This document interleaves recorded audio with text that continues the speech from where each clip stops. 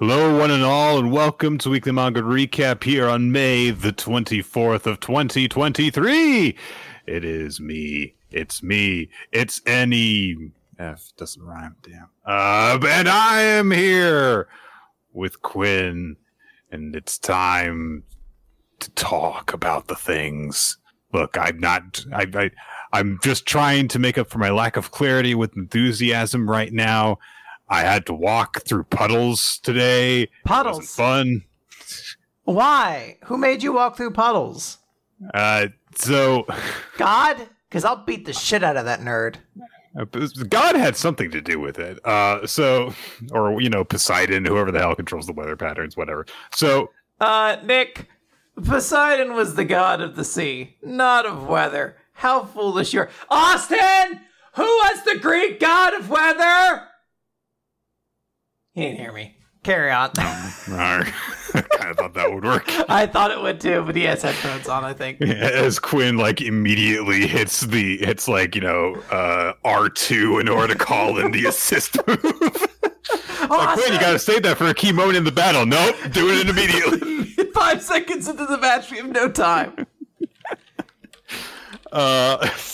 So at my work, we have a parking garage. Okay, blame Zeus. Okay, that makes sense, I guess. We have a parking garage at work, but for literally just today, we got word saying, hey, so the city is going to be working on the sidewalks, so we have to close the parking garage for employees today. So you have to use the backup lots, which are, here and over at the park. And so I was like, well, the one that was closest to the building is full, so I guess we got to park over at the park. And so it's not a big deal. I have to walk maybe an extra 3 minutes in order to go to work when I get there.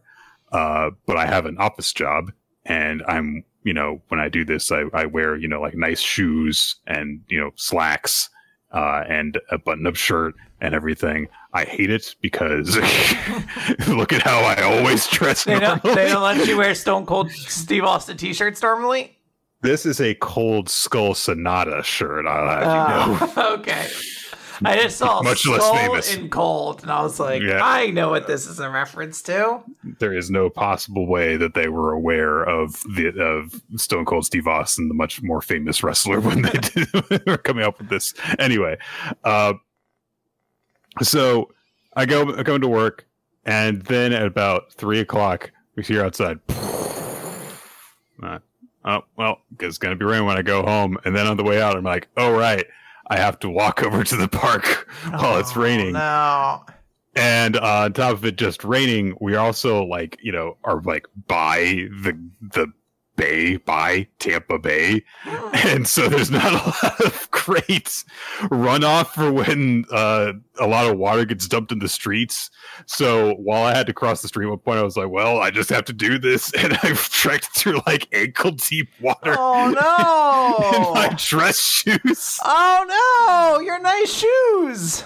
So there wasn't a sweet young man who was who came over, he took his jacket off and was like, you can step on this. I was the sweet young man, Quinn. Aww. So I had to I did that. I literally got to my car after doing that and stopped before I drove off to take off my shoes and dump out the water inside them. What was it, a Looney Tune cartoon where you're this is way more water than I thought, and then an anchor falls out and some moss, you're like, ugh, Mondays, am I right? It did feel that way for a little bit. And especially, it didn't help that there were some people who were also there were some of the cleaners that were also running to their car, and they were just cackling hysterically while going through the water. They were having a good old time. Well, it was one of those things oh my god, I can't believe this is happening! That kind of laughing. And I was just this sucks. Got to a point where because there's a certain point where you're doing it where it's maybe if I just kind of skip over here and I can get over the deep parts and stuff, and then it just gets to a point where it's oh no, I have just fully my stepped into like 3 inches of water. There's no salvaging this. I'm just gonna trek through it again. So I mean, my day was fine, literally up until that point, and I was just like, well, this immediately has soured my mood for the entire day. You went home immediately to your calendar where you put a little sticker for how your day went, and like up until this point, you were like, there's a big Fappy sticker about to come in here, and then you stepped to the pole, you're like, frown, you sticker now. You slammed it in there, and you were like, fuck you, Wednesday. It sounded like you said Fappy sticker when you said that. Maybe it's a Fappy sticker, Nick. I'm not. You don't know my schedule, is what I'm saying. All right. I feel like we've recorded long enough that I do. Just kidding. Every day. Just kidding. Every day's a Fappy day for me. Oh, gee, wow. Good for you. You know, that's healthy, they say. Well, Penn and Teller said it. I don't know if that was true. I have to reevaluate a lot of the things they told me. If there's any source that you want to trust, it's Penn and Teller. It's stage magicians, Nick. Well, do we want to talk about manga then? I'm sorry your shoes got wet. Yeah. I guess we could do it. Now, Nick, I don't want to call you a hypocrite. You talked about how big of an issue it was. The shoes got wet, and yet just there, I saw you drink water. So really, is water your friend or your enemy, Nick? I think you're going to have to decide that. You got to pick a line. Yeah, because those are definitely equivalent things. Let me tell you something. When I was drinking, I was like, I don't know, the most important thing is I keep my mouth shut so that no water gets in this mouth of mine. That is most important. Let's talk about manga, Nick. We have so much to talk about. I'm looking at our list here. It looks like we have like 150. I think it's like 14, but still. It's closer to that latter one, certainly. Yeah, okay. I guess we'll do that. So it's My Hero Academia to start with. Chapter number 389, featuring a cover page with Toga and Uraraka. And look, they're trying to fight each other. So neither of them are in this chapter. I was gonna say, so we're in for a cool Toga Uraraka chapter. No, we're not. It's like at this point that Horikoshi is just, he's clearly got to be aware of like how little he's done anything to focus on their fight. I assume we're gonna get back to them. I'm not here to sit on the idea that we're not gonna get back to them. In my mind, I guess he was like, I guess I would rather draw these cute girls fighting than the Todoroki family here. I guess you'd have to draw like, I don't know what we're calling them, like Meltdown Dobby or whatever the fuck. Like, I don't know, maybe he's just like, look, that's the animator's job when they get to it. I ain't drawing that bitch in color. That's a lot. I'm just putting fire all around him, so I have to have as few details as possible. Look at this explosion. Yeah. And an explosion's going off. The Todoroki family are still trying to keep him in check, but a big ass explosion has gone off. And people are reacting to this from a distance, analyzing like, oh my god, the heat, the explosion, what's going to happen? And all Dobby can think about is that everyone's watching me. I'm the center of everyone's attention. This is what it's like. If it was so simple, then why? Why not sooner? It's like, yeah. I mean, in fairness to you, Dobby, yes, you've had a fucked up life. Your upbringing was shit. Your dad was no good to you. And when you were at your lowest point, no one did the things that were necessary to help you. If you wanted people to pay attention to you, though, you did stay hidden for literally like 12 years after that. Just saying. That's the thing. Yeah, some of it's on you, Dobby. So, an evacuation decree is issued. Oh, look, there's Uraraka and Toga. There they are. They're right there. There, see, there's one panel of them fight. Oh, Nick, you know what? We were wrong. This is actually an Uraraka Toga, whatever chapter. Yeah. What's her name? Toga. Toga. There you go. I don't know why I wanted to call her Togata. Just add a little bit more. There is a Togata in the series, though. What? Look, Quinn, we're gonna have a conversation about some characters later on. Don't get ahead of it, okay? So we cut around a whole lot as there is an evacuation going on. Tetsu and Kendo are trying to help people evacuate. The little kids that were in that, exam that Bakugo and Todoroki took are watching the news broadcast on one of their tablets.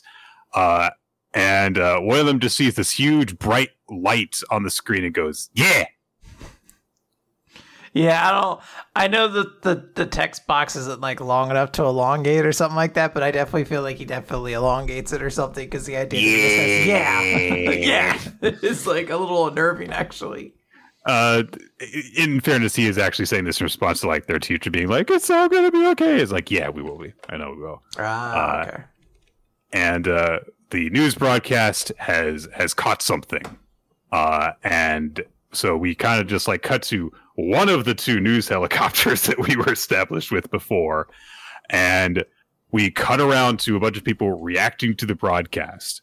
We start, of course, with these kids, and then we move to Can't You See Kid and some of his friends, and Can't You See Kid is like folding his hands together in prayer. And then we cut to the Philippines, and there is a woman who is also praying. Now, Nick, don't you know who this is? I don't think anyone knows who this is. I checked.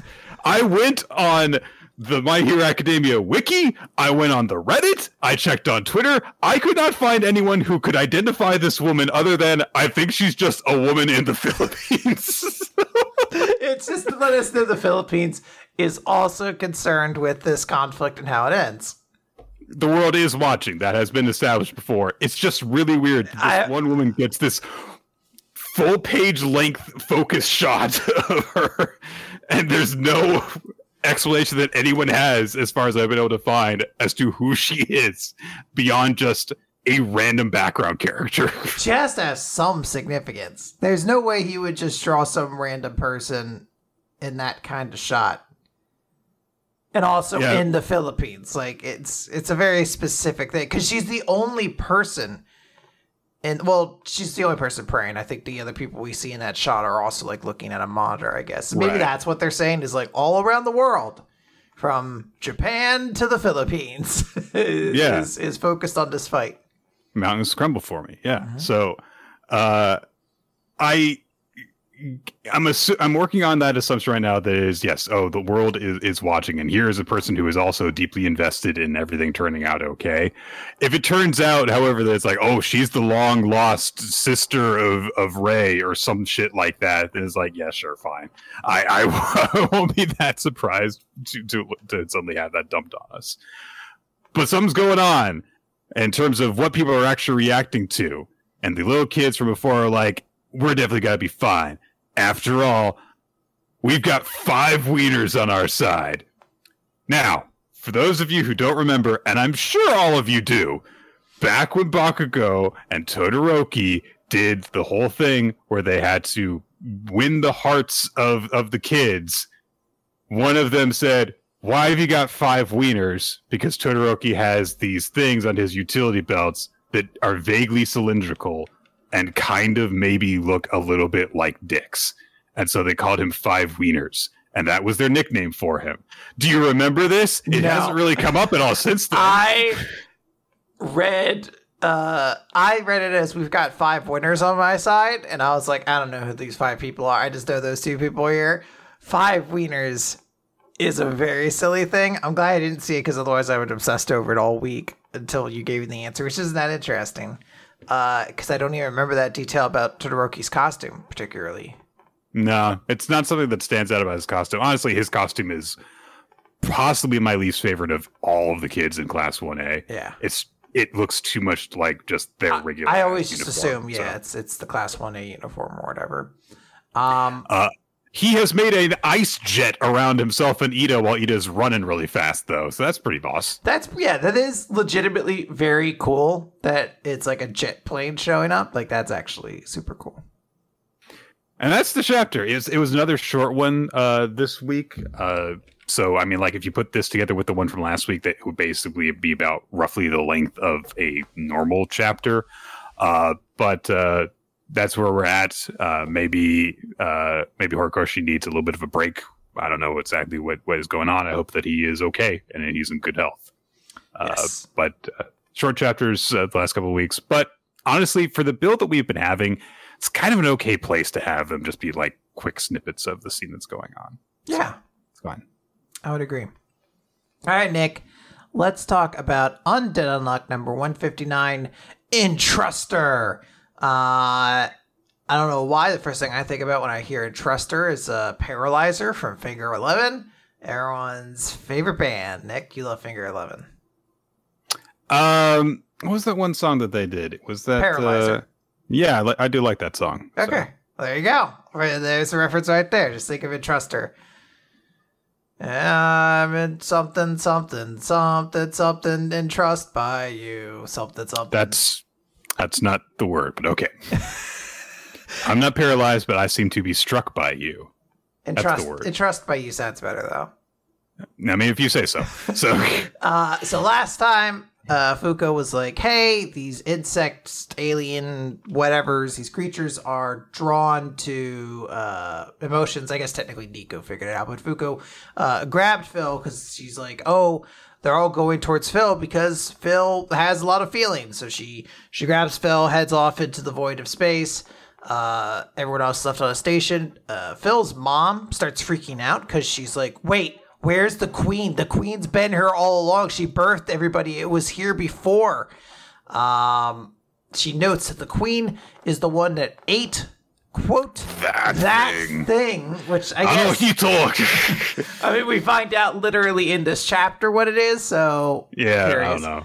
But she's like, no, we can't go moving around. We'll be killed.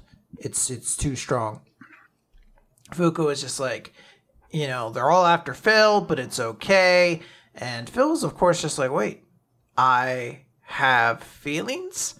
And Fuko takes a Can you tell me what is love? Yeah, pretty much. Fuko has to explain, look, back in the other world, you had the negation ability on feel, and it negated your own feelings and senses. But the truth to all that is that the negation ability dwells in the soul. Even if you feel nothing, Pinocchio, you were a real boy all along, more or less.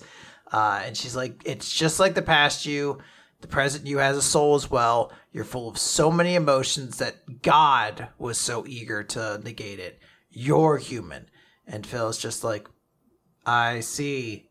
Mother will be pleased. And we start seeing this. All right, Phil, I know you're basically dying right now, but please stop being so creepy when you talk, please. We start seeing like this black dissipation. I guess these creatures have like a slight cloaking element, or at least the queen does, because it seems to appear out of nowhere. Yeah, she's a big thing. So. She's fucking enormous.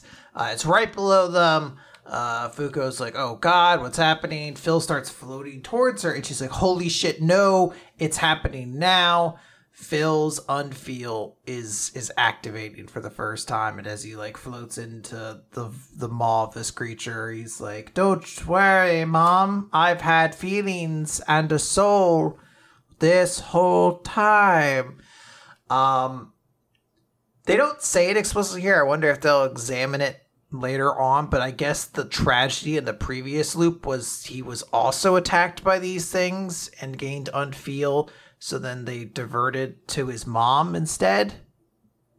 I'm not sure. I have no, because it's one of those things where I'm like, as I said, I think previously Tezuka sometimes runs into situations where he's like, I came with the power and then I forgot it's supposed to have a tragedy. Ooh, I mean, maybe possibly we'll learn about it later, but it's been established that like Galaxy came into effect in this loop earlier than the previous one. Like Galaxy wasn't a thing until I'm modern times. I'm assuming that there was some equivalent to these things. Sure. Maybe it was an aquatic lab or something. Sure. They did establish that it's like the base seemed to be for underwater originally. But yeah, they've kind of strongly implied that aliens would not have shown up in the previous loop because the galaxy didn't exist. So sometimes I forget about that and how weird this series is. It's a very straight series. We go into a flashback of Phil's mom after she basically restored him. And she's just like, your name, can you remember? He's like, Phil, age 3, and we just see like the shot of like the two of the normal, and then it's divided, and then you see like this robotic rib cage and cables and everything, and then she's like, he doesn't even have arms to begin with, it looks like. Yeah, so. She's like, oh, and the next shot's like, how are you linking with your arms? And he's just like, oh, I can't move them very well. But then that's where he starts learning the cat's cradle, and then he shows it to her, and she gives her a big smile. It's like, oh, the payoff. And she notes, Phil, you have always been such a kind child. And we cut to Phil in the present, inside of the alien queen. There are a bunch of floating space astronauts, which Phil deduces like, oh. There's a bunch of floating space suits, Quinn. Yes. There's no way to tell if they're occupied. Maybe they're like, we don't need this anymore. Chuck it out where that giant space crab is. Yeah. Let it eat them. For the 4Kids dub, these are empty space suits, of course. Yeah, they're fine. I can see their parachutes.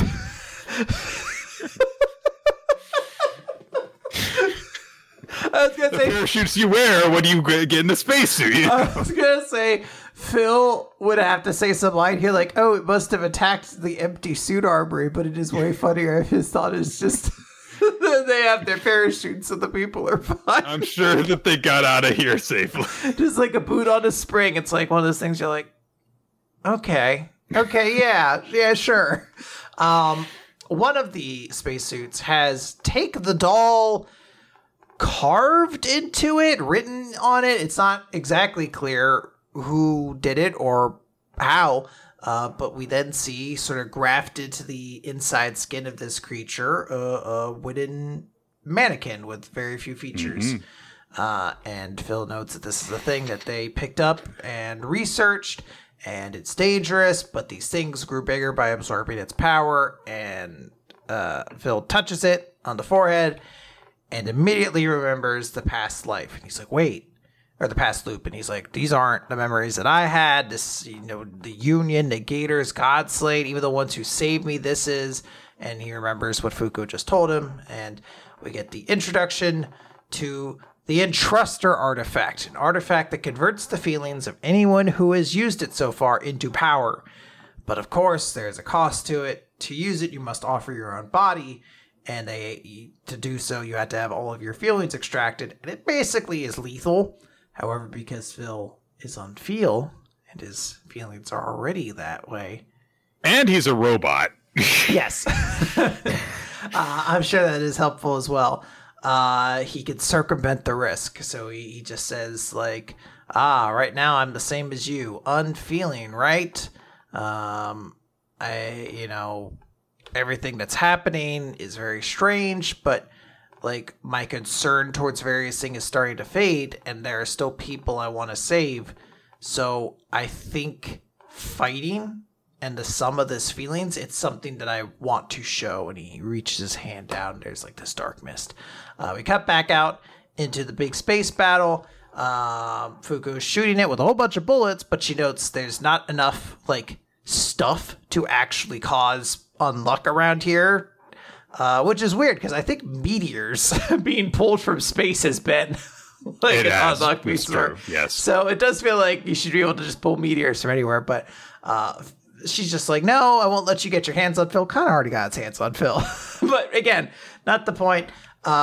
Fucking Phil ends the chapter by exploding out of the fucking stomach of this little thing, just with like now his razor arms. He now looks like he did in the previous loop where he has like the puppet body. We also see he has a couple relics on his back as well. They're artifacts. Look, he's like a sword or something, and like some kind of like bar like gun of some kind. And he just notes, I'll give them to you. I'll use my feelings to defeat this thing. Yeah, so he's got his marionette arms with the blades on them, and also he's got freaking Astro Boy jet booster legs. So yeah, I don't know. This was all right. I didn't really connect, I feel like, with the big moment of Phil getting his big "I'm going to save Mom" moment.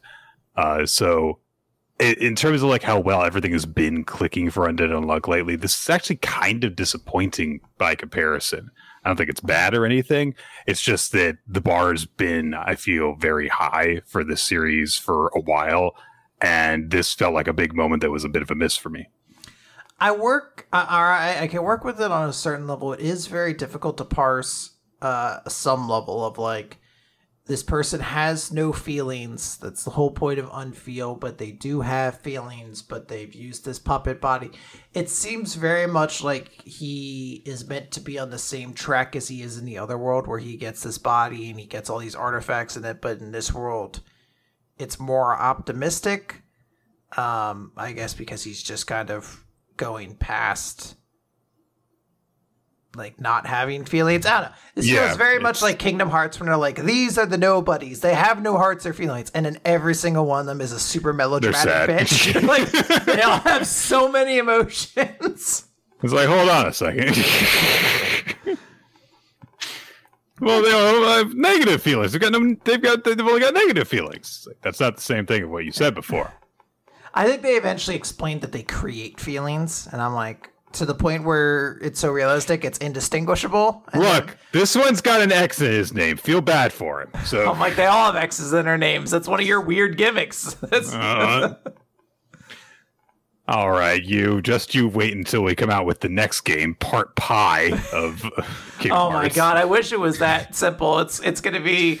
It's the only thing that can give Attack on Titan's anime season namings like a run for its money. Where it's Part 27/5. Yeah. What? 27 is the number of days that Aqua was trapped in or whatever in the thing. Yeah. What was it? 356 by 2 or so, or divided by 2 like days. That. Yeah. Regardless, fine chapter, not great though. Still okay. Chainsaw Man, vroom vroom. Vroom vroom, Chainsaw Man, double vroom vroom, because they're on a chainsaw motorcycle to start off chapter 130. Kill building, which is a great pun. It's great. It is great. So last time, of course, Denji got on a motorcycle at Mikasa's beckoning. Not the one that the girl was riding, but he was fine with, kicking off the guy rider. And then they needed it to go fast and be good, so she turned it into a super chainsaw motorcycle with Yoru's powers. And how does Denji react to the motorcycle they're on being turned into a chainsaw motorcycle? The bike turned all badass. I didn't know I could do that. Awesome. I love Denji just being like, I'm the best. I rule. I guess I did it. So Asa says, hey, if we can outrun the tentacles, then the fake Chainsaw Man, that we could survive through this. And then she's like, what, you trust that guy? And she says, I mean, he saved us, right? Or, well, they saved us, she does say specifically. So, yeah, it is kind of hard to determine gender when you're made of chainsaws. So, covering the bases is Asa. A bunch of the tentacles start swirling up into the air and come crashing down towards Denji and Asa. Denji rides along the wall of one of the buildings to start avoiding them. Then the weird diner demon thing that was being served by the falling devil before is in the abyss and very deliberately kind of like covers its eyes, or where its eyes would be, with its hands. And then one of the tentacles morphs into its main body and starts attacking Denji. And like it summons like a hammer arm thing to attack them. It starts breaking up the building that they're riding on. And as it's just trying to chase them down, Denji's like, what the hell kind of devil even is this? But there's more to it than that, because Asa spots that up ahead of them, a building is floating in the air. Just a whole ass apartment building, like 12 stories tall. And the falling devil is using her telepathy to manipulate it and says, eat this, because she's a chef. It's such a great line. I don't know why, but like in exactly that like cheesy action movie way, it's like perfect. Eat this. And sends the building crashing down towards them. There's a huge burst of rubble, and Denji is just riding up along the wall of the building through it as it's crumbling apart. and just comes bursting along the other side to safety, or rather to the horrifying body mouth that this demon summons in front of them. And that's the chapter. It's a quick chapter because there's a lot of 2-page action spreads in it, and it's a wild ride. Yeah, it read very quickly. I was like, oh, it must have been a short week, and then realized, like, oh no, this is actually the usual length. It's just 3 dialogueless 2-page spreads in a row. I guess each this is dialogue, but it's still very cool, very cinematic and silly. I love that Asa is essentially just closing her eyes this entire time. Just like, let's see what happens. I don't really want to watch this. But I can imagine this being filmed like a really cool movie. So I liked it a lot. Yeah. It was just a nice, really action-packed chapter with some silly stuff in it. So, good. Yes. Oh. Speaking of good, Nick, let's talk. Speaking of good, let's talk about let's get on our phones because gotta read it here. Read this on our brow. Yeah, this is the way the manga was meant to be read. Hey, Nick, you got phones, don't you? It worked out so well when Blizzard said it. This is Eden Zero, Chapter 240, The Doctor's Deviant Disposition. Everyone loves alliteration, Nick. I do. Yeah. Yeah, I do too. Unironically, yeah. This is a great chapter title. Last time it was revealed that Xenolith is inside Eggbot. Now, we will go and explain this further as it goes along. It's worth noting this is the real Xenolith, not the other Xenolith who's supposedly causing problems. I'm going to get to this. Yep. I'm going to get to this. Yep. The little girl with Eggbot is like, oh no, Eggbot's broken. And then like the Eggbot personality comes in. It's like, no, I'm not. I'm just letting this other person like use myself for a while. And then Xenolith's face comes in and he's like, there you have it, child.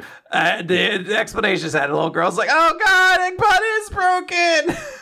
Honestly, this little sequence of the girl not understanding what's going on, being upset because her robot egg friend is being controlled by a weird old man robot, and then Rebecca being like, it's okay, well, why don't we go off while the adults talk, is probably the best part of the chapter. I will argue, I think there's one slightly funnier moment. We'll get to it, though.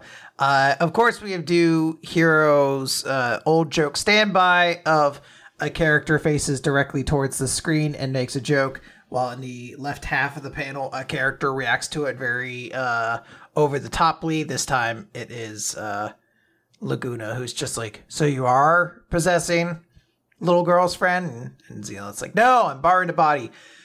And goes on to explain why they're borrowing a body. So, Xenolith heard that all the robots on Foresta went berserk at the same time and figured out that Mueller, the Imperial scientist, was the one who was behind it all.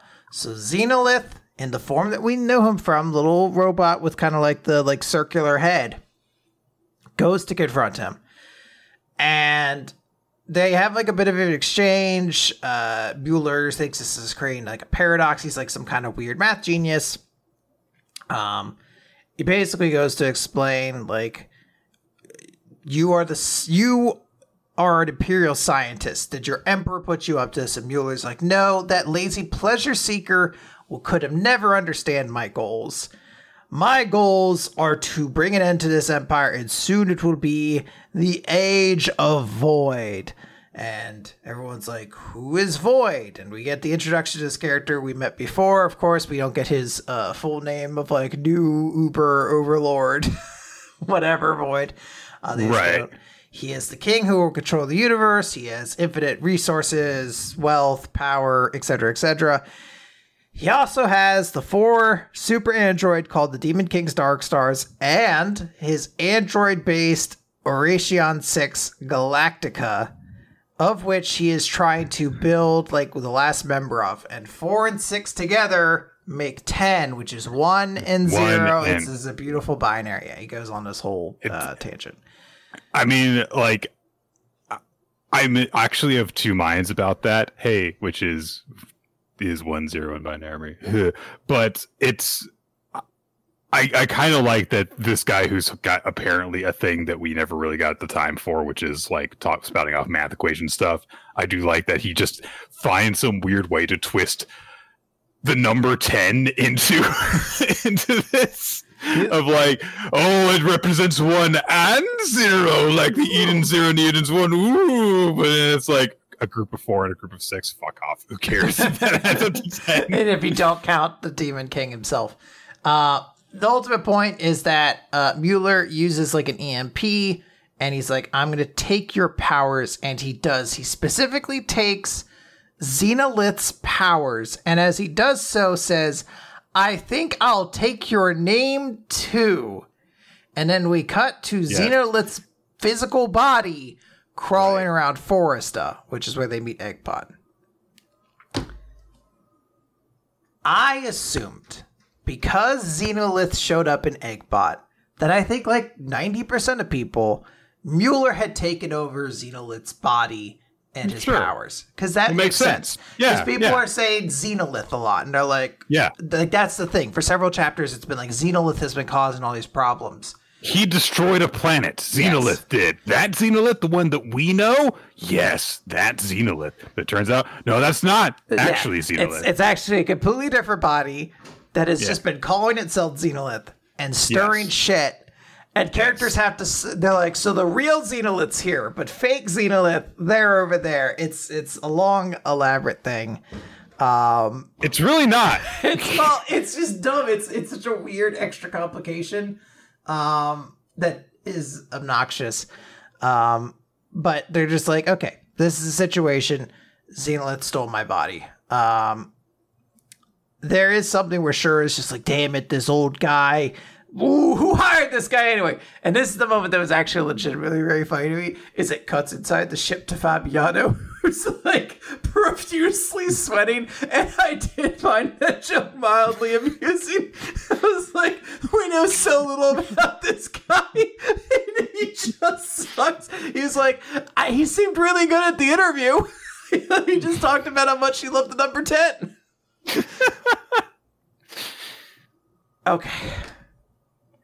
Now we have to talk about something else that's a little dumb, because Laguna says, well, clearly we have to deal with Xenolith now. Emperor Shura, I believe this means we're going to work together, that we have a truce then, right? And Shura says, we've never been at war. You just started rebelling, as like a joke. But it really does go to express, why is there an oasis in this universe? What are they rebelling against if the Empire is good? The Empires are kind of good guys, and Shura is not a horrible monster. He just hangs around with all of his friends and goes on wacky adventures and has consensual relationships with his girlfriend and stuff. And yeah, that's why Laguna was a movie star, instead of like there being a huge underground movement. And that's why their cat boy is not a huge cat boy. He's a little cat boy. So why does Oasis exist? I don't understand. See, this is the issue with having a universe where only good or potentially good things happen. The conflicts that arise that cause people to have dramatic motivations don't exist for some of these people. And that can be okay if they have instead different things that have happened to them that instead are their big motivating factors. But because there are so many characters in Eden Zero, and because we have to move forward through this plot so quickly, instead it's just like, yeah, everything's fine, and all the villains are actually kind of cool guys. Yeah. And that's just it. So what is the point of us being here if literally every character is going to just be like, yeah, my life's actually kind of good, and they don't even, unless they were on the Eden Zero when the memory dimension hopping thing went off, don't even remember all the more interesting stuff that happened to them. So they're just worse versions of the previous versions. It's just a very doofy thing. Like it's that weird that necessity of like, well, this Oasis existed in the old universe, so Oasis has to exist here. And it's like, it doesn't. If they're not rebelling against something, like they were a rebellion group, if they're not doing that, if they're going to exist, at least say they do something differently, as opposed to here, where they're also rebelling against an empire that doesn't that they're fine with, ultimately, actually. They had a brief conflict because someone lied and told them that Oasis was harboring Xenolith, but that explained why the Empire was going after that. It's just very silly. It'd be so easy to just do a little tweak. Just have one member of the crew be like a massive jerk to start off with, because the conditions that they went through their lives were different. And so they, ended up taking a darker path. And you could have it be a big thing when like, oh, they remember what happened and now it's all good. And they kind of have to like deal with the fact that in this universe, they were kind of a big ass jerk. And they kind of have to come to grips with that. But no, everything's just fine. Everything's hunky-dory. Everything's less interesting here. Anyway, here you have a bath scene. And that's just what we've been doing lately. Yeah. Shiki extends his hand to Shura saying, all right, we're going to be friends then, right? But Shura slaps his hand away and says, sorry, I've got enough friends. So there we go, niggas. This is the universe. Here he's like a cool dude with a bunch of friends. Everyone loves him. Oh man, this world's Shura is just a cool guy. Everyone loves Shura. Ignore the fact that in the other universe he did awful things. The group kind of says like, well, our plan was just to get Laguna back, and we did it, so I guess we can go. But Shiki's like, yeah, I can't abandon Xenolith. Like, we're gonna have to do this. Cut over to Nero 1, where Void is telling a robot, like, Xenolith, it's your first assignment. This is why the Xenolith thing is very stupid, because Xenolith immediately rebukes the name so that he can be known by the name we already knew him as we reveal the end of the chapter, Mueller, a member of the Eration 6 Galactica. So literally all of the stuff about him calling himself Xenolith was just so that there could be a twist about Xenolith. But it would have been even more of a twist if they were like, yeah, we've physically seen the robot body of Xenolith do bad things, as opposed to, I guess it was a different robot that just calls himself Xenolith. Like, I don't know what to tell you. It's kind of weird that we had a whole thing in the previous... and then he goes back to the same name. It's not even a new name. It's the same name he's always had. Yeah. I like this one. I like this mustache, too. It's funny that we had a whole thing in the previous universe of a horrible villainous robot that caused all sorts of destruction. It turns out that it was actually being controlled from within, and both who the robot were and who the evil person controlling it were had no relevance to us. And then we had the chance to do it in this one, and it's like, no, I'm just gonna get rid of that. I'm just gonna get this reveal out of the way immediately. Yeah. No tension, no drama, nothing. God. Awful chapter. I should say awful. What a waste. Just very stupid. Glad to have you back, Eden Zero. I missed you. Let's talk about Akane-banashi. It's story 62, Judging Standards. It's time for the big final four of this exam for the Zenzas. And so we get a bit with her name's actually said in this chapter. Hang on, let me see if I can find her real quick. It's the girl with the journalists this time. So she's there and she's kind of looking around and it's like, oh man, this place is completely sold out. They sold like 500 online passes to the live stream event. Comey. Yeah, that's it's right. ironic because she can't communicate. She's literally a journalist. It's her job to communicate things. She does not seem to have a problem with expressing her opinions on anything. So, yep. So they're talking about like, it's apparently really popular mostly because of Hikaru. And she's like, yes, this is what it's to expect when it comes to Hikaru's talents. It's like, yeah, but why are you acting like this is your accomplishment? You're just like a fan first. She's a little smug.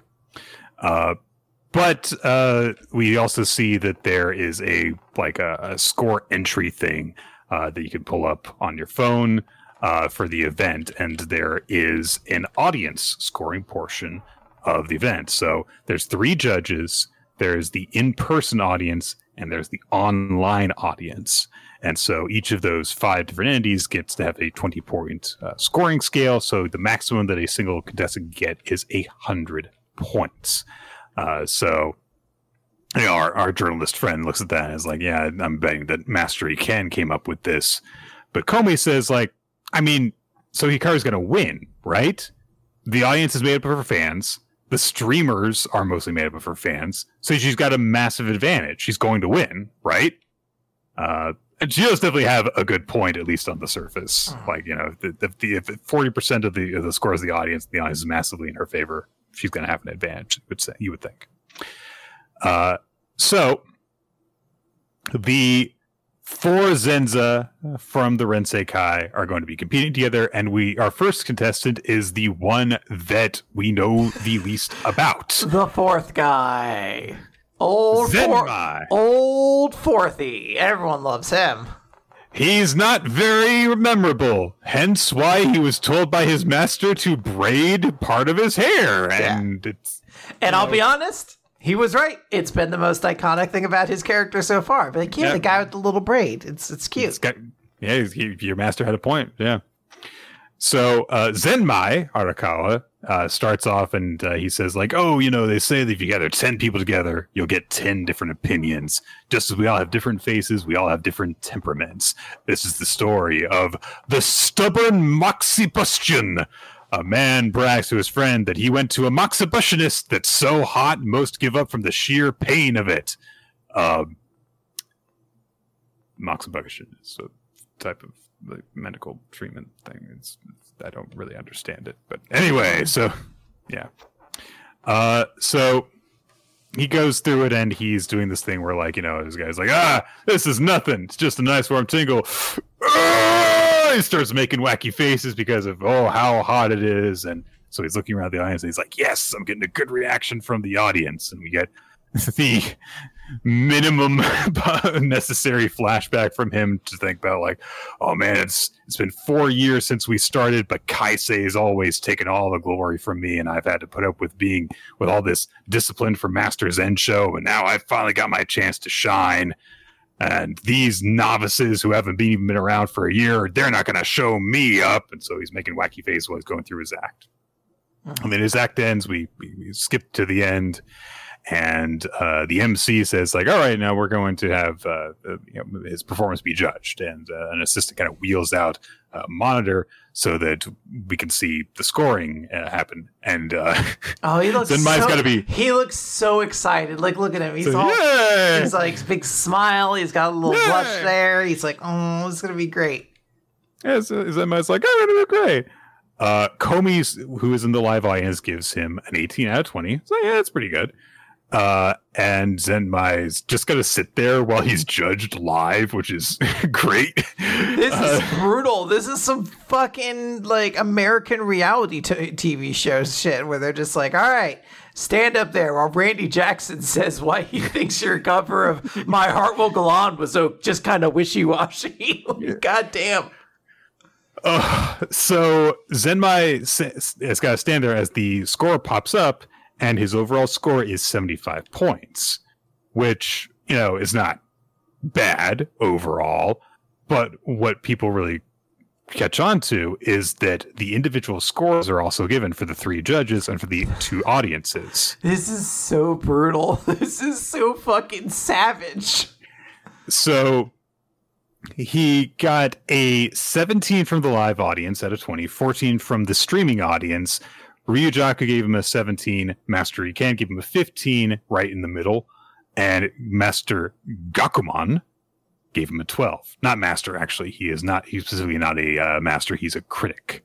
So Gakuman, who is a veteran art critic, is allowed to comment on this after. Can you explain to us why you thought that this performance was shit, sir? This is my worst nightmare. I need to stress this, that, like, I would do something and I'm like, could you please stand up in front of everybody while somebody, like, just viscerally dresses you down in front of everyone? Let's start with the negative score first to get us off on the right foot. Let's start with the one who thought you sucked the most. So Gakuman says, I saw someone using funny faces and momentum in an attempt to get a reaction from the crowd. And I thought it was desperate, very poor acting. Oh my god. I had legit secondhand cringe from this where I was just like, run off the stage. Just to hide. Leave. Cut off the braid. Assume a new identity. You're done. Like I can't Pretend you're like a Padawan who's graduated. I'm a Jedi Master now, and throw a stake through this guy's heart and just run. Oh, I don't know. I think if you were a Jedi Master, you might have been a little bit more clever and witty. I cannot begin. Obi-Wan's kind of funny, actually, sometimes. I would just sit here sobbing. He would have been like, I mean, I'm already sobbing because my score is behind me, but then he's immediately like, I thought it was very important. It was, I'm sorry. So the MC, like, very awkwardly is like, oh, and what did you think, Master Ryujaku, the guy who gave the nice score? And Ryujaku was like, I thought it was great. I like the crowd laughing and stuff. And that's just kind of it. Compliment sandwich time. Let's go back to the one who hates you. Do you have any other thoughts? Like the stupid braid. Can you cut it off or like... My master made me get this. Oh, and if your master told you to go out on stage and suck at Rakugo, would you? Well, clearly you would. Yeah, did your master also tell you to go on stage and suck eggs? Because that's what you did. I just want you to know that. I don't know if that's what the lesson he was trying to tell you was, but you sucked eggs. Nobody likes to make people who make shitty excuses. So Comey realizes, like, wait a minute. Not only were the scores that these two guys gave very different from each other, the things that they focused on were directly opposite. One of them said, getting the audience to react is everything. The other one said that, oh, you were just desperately trying to get the audience's approval. And so he points out, like, hey, the streaming score is very different. And if you watch, like, the recording that came from on stream, and she does, and she's like, you know, it's a lot less impactful if you just watch it on video. And so her press partner, whose name I'm going to have to memorize, he shows up too often for me to not remember this. It's been over a year that this manga's being published. Brings up, like, this is the point of this system. We've got Ryujaku, who is a Kansai master. We've got Iken, who's a Tokyo master, and we've got a seasoned critic here, and we've got an in-person audience and a streaming audience. All different people who have different criteria for how they judge a Rakugo performance. So if you excel in just one particular area, that's not going to be enough to win. You have to get an overall score that will win. And so that's what these ends have to deal with.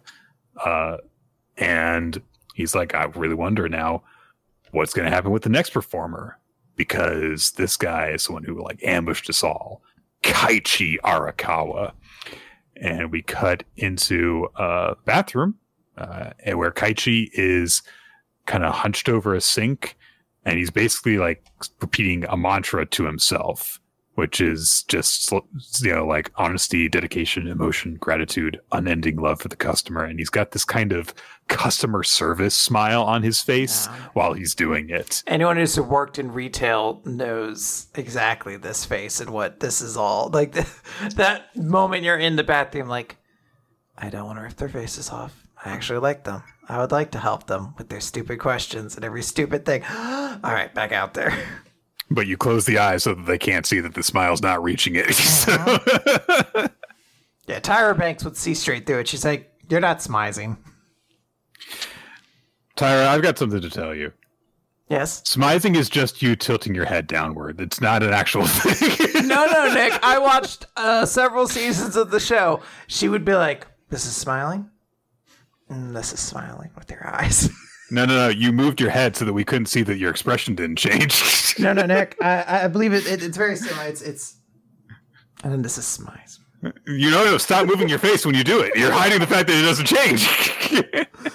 No. It's too late. I've trademarked it. Yeah, go to Model Land. I made $1 million while you were opening your mouth to speak. Damn. I said smize like 7 times. I owe her so much money now. Okay, good chapter. I'm excited. This is the guy who I'm most excited to see perform. So, I mean, it's weird that I wasn't as excited for Scotty Goldman or whoever the last character was. I was trying to think who was the most jobber wrestler I could think of, and I was like, Colt Cabana did work for a while, and I don't think ever won a match. Oh, man. All right, guys. Let's move on now to Blue Box. It's chapter 101, Today 2. And it's chapter 101, and the date in the series is 1/1, January the 1st. And this is a Chinatsu focus chapter, a Chinatsu POV chapter. And unlike Taiki, who's constantly going like, God, I love Chinatsu. Chinatsu has a quiet internal monologue. So it's a very visual chapter. So we follow her from the point where she just kind of wakes up. It's very cold and snowy outside. She looks outside, and she just kind of like has just kind of a quiet, a calm but kind of troubled look on her face. Picks up her phone, looks at it, looks at the message that Taiki had sent her. I'd like to talk to you about something. And then she kind of like collapses back on her futon and goes, having thoughts very loudly, basically. She gets called out to be with her parents and her grandparents, and like, oh, you want some bean paste? And her granddad's being a granddad and stuff. He's like, have some food. And they're talking about stuff. Her grandfather says, like, what have you been up to? How's the team? How's school? Have you found anybody special? And her grandmother says, honey, kids don't like being asked about that kind of thing. And I was like, what do you mean kids these days? Has anyone ever liked being interrogated about their romantic life by their family? Literally? I do like how the granddad's like, oh, better not be a weirdo. Like, oh, he's good. Love him. But she also thinks for a second, and then she says, hey, when you two met, you met where Grandma was working, right? It's like, oh, yeah, she was working at the inn, and your grandpa came every morning to deliver the vegetables. And then before they even get very far into the story, Chinatsu just goes, when did you realize you liked her? And her grandpa says, grandpas these days don't like being asked questions like that. That's very adorable. It's cute. It's a nice reversal of the situation. It is also worth noting that she takes a bite of mochi, and there's a little sound effect that goes, mochi. Mochi. It's so fucking cute. Yeah. So, there's New Year's celebrations going on TV. They've got to shovel the snow. The next day comes, and she also kind of like repeats her thing where she's looking outside, and then she kind of goes, collapses onto the futon again, looks at her phone briefly again. But she decides to go out for a walk, gets all bundled up and goes outside. And as she's walking around, she like passes by some people on the street.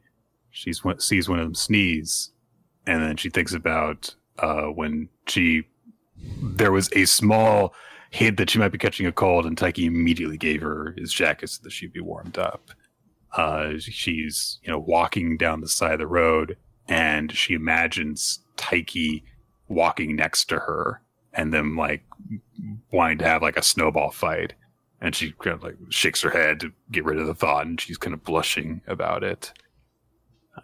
And she kind of bundles herself up against the snow when it starts to fall again, and she thinks about the time that Taiki offered her a scarf, giving him a scarf, and then thinks about going to the gym and Yumeka being there, and seeing Taiki come in through the door. And this is all the way back when she would just like first see Taiki when he started going to the same school as her. But then she started kind of noticing him there more and more and more in the morning when they would both arrive at the same gym. And she's just standing by herself in the snow, It's cold, but she's blushing while she's thinking about it. And she lets out a little breath and remembers where the conversation went to the day before, after her grandfather didn't really want to tell her when he realized he liked her grandmother. But her grandmother called her over and said, I'm going to tell you something special about that conversation before. What your grandfather said when he confessed his love for me. And we go to the next morning, and Chinatsu wakes up, and she looks out the window, and she remembers what her grandmother told her. Your grandpa said, in the shyest voice I've ever heard, I found myself wanting you to be the first person I saw in the morning. And as Chinatsu looks out the window, she's thinking about Taiki. That's so motherfucking cute. This is so goddamn sweet. This shit gives me diabetes. Like, holy shit, man. Like, fuck. This is precious. This is wonderful. I just love this so much. It's so good. This chapter 100% convinced me. I think not only is Chinatsu has fallen for Taiki, she might have fallen for him harder than he's in love with her. Even though we literally just had a chapter immediately prior to this where Taiki talked about how much he loved her. Like, this is so pure and potent and true. Like, if you have this kind of feeling of wanting to be close to someone's yeah, that is absolutely love. Like, you just want to be with them desperately from the moment you wake up to the moment you go to bed. It's lovely. Just so fucking cute. It's just that sentiment. It all ties it together so perfectly. I love it. It's a chapter just about Chinatsu and living it, walking around this town, talking with her family, and just she can't help but imagine Taiki and think about Taiki and look at her phone, waiting for him to respond. And it's so, and the little ending is just so fucking adorable and sweet. Oh my god, it's so good. Yeah, no notes, perfect. Yeah. All right, Nick, an equally romantic and beautiful chapter, Cipher Academy. Yeah, I will say, maybe the least interesting chapter title in a while. This is this is a normal ass title. Cipher Academy, chapter 24, Triple Code Alliance. Triple Code Alliance. It should be called Triple Code Alliances Don't Work Together Unless the Code is Necessary or some shit like that. Would be good. I do like the key weapons that are in this. It's hey, here's some notes, Kingdom Hearts, if you want to have stuff other than just swords that look like keys in your next one, a little bit different. Yeah. But so last time, the leading private of class 1C, Invalides Yunaki Yuguisu, confronted Toshusai. Oh my god, is this going to be the part where the rival is in trouble? She gives Toshusai an invitation to the peace conference with the leaders and then just walks off and is gone. Mm-hmm. There was a breath of relief for me. There was a little bit of disappointment, but I was like, phew! Toshusai lives to be awesome another day. The code that she has been given is everyone is lying about one thing. And then there's a set of 3 details within 3 statements from persons B, C, and D. And I have to be honest, this is rated as a 3-star difficulty puzzle. There is no way that this is one of the moderately difficult puzzles in this series. I looked at it and I was like, so it's the opposite of the obvious answer, right? that was just it. So, did you figure out that everybody is lying about one thing is even part of it, though? Yes, because if you just match everything up, that's too easy an answer. I didn't even clock that it was from B, C, and D. So the first clue where everyone is lying about one thing is person A. So it was a little bit more moderate then. Yeah, but I knew the answer, so so I don't think it was that hard. Great. A lot of these have just been okay, sure, I believe you. I'm very impressed that you're so much smarter than me, Nick. Harumph. So I'm not going to contradict you, by the way. Do you think Jessica Fletcher used to do that after she'd get stumped on a hard mission? She'd go, harumph. And they'd be like, Mrs. Fletcher, this man had a family. And she's like, I don't understand how you could kill somebody in a locked room if they were on the other side. Oh, rumph. I'm not even sure how you got me as the killer if you didn't, like, figure out the clues and stuff. So I don't know. I'm just lucky, I guess. I pointed at somebody. You just kind of had, like, a killer's look in your eyes. And fortunately, around here for the police, that's enough. Yeah. They just, are like, oh, well, if you think so, okay. Oh, and I saw you do it. Forgot about that part. The detective's like, you didn't want to bring that up earlier? No, kind of wanted to solve the mystery. And then I decided, nah, this is too hard. I'm bored. This mystery stuff. It's like me every time I play an Ace Attorney game. Like, I'm going to solve this mystery. And like, part of the way through, I'm like, I don't know how you did it. What's the fucking answer? Yeah, I'm just going to walk through. It's fine. So, Toshisai looks at the invitations like, so this is clearly a trap, and looks at Shutan, the bandage student girl, and who says, well, this aligns with your goal, doesn't it? You don't want Iroha Hazaka to end up like Shutan, do you? And it's like, how did you end up like that? Because you've been like that since the beginning of the series. Why do you have all those injuries? Someone continuously every night beats her up. She's like, oh man, I goes to bed. Oh man, I can't wait to feel better tomorrow. Wakes up again. Oh, it happened again. Jackie Chan sneaking at her window. See you tonight, bitch. Oh, Jackie Chan, you're way different than everyone thinks you are. It's so weird. I only have fond memories from you and your movies and your TV show. He's like, yeah, but I like to beat up kids at night sometimes. God. In the Cipher Academy universe, I hit kids. That's my movie. God.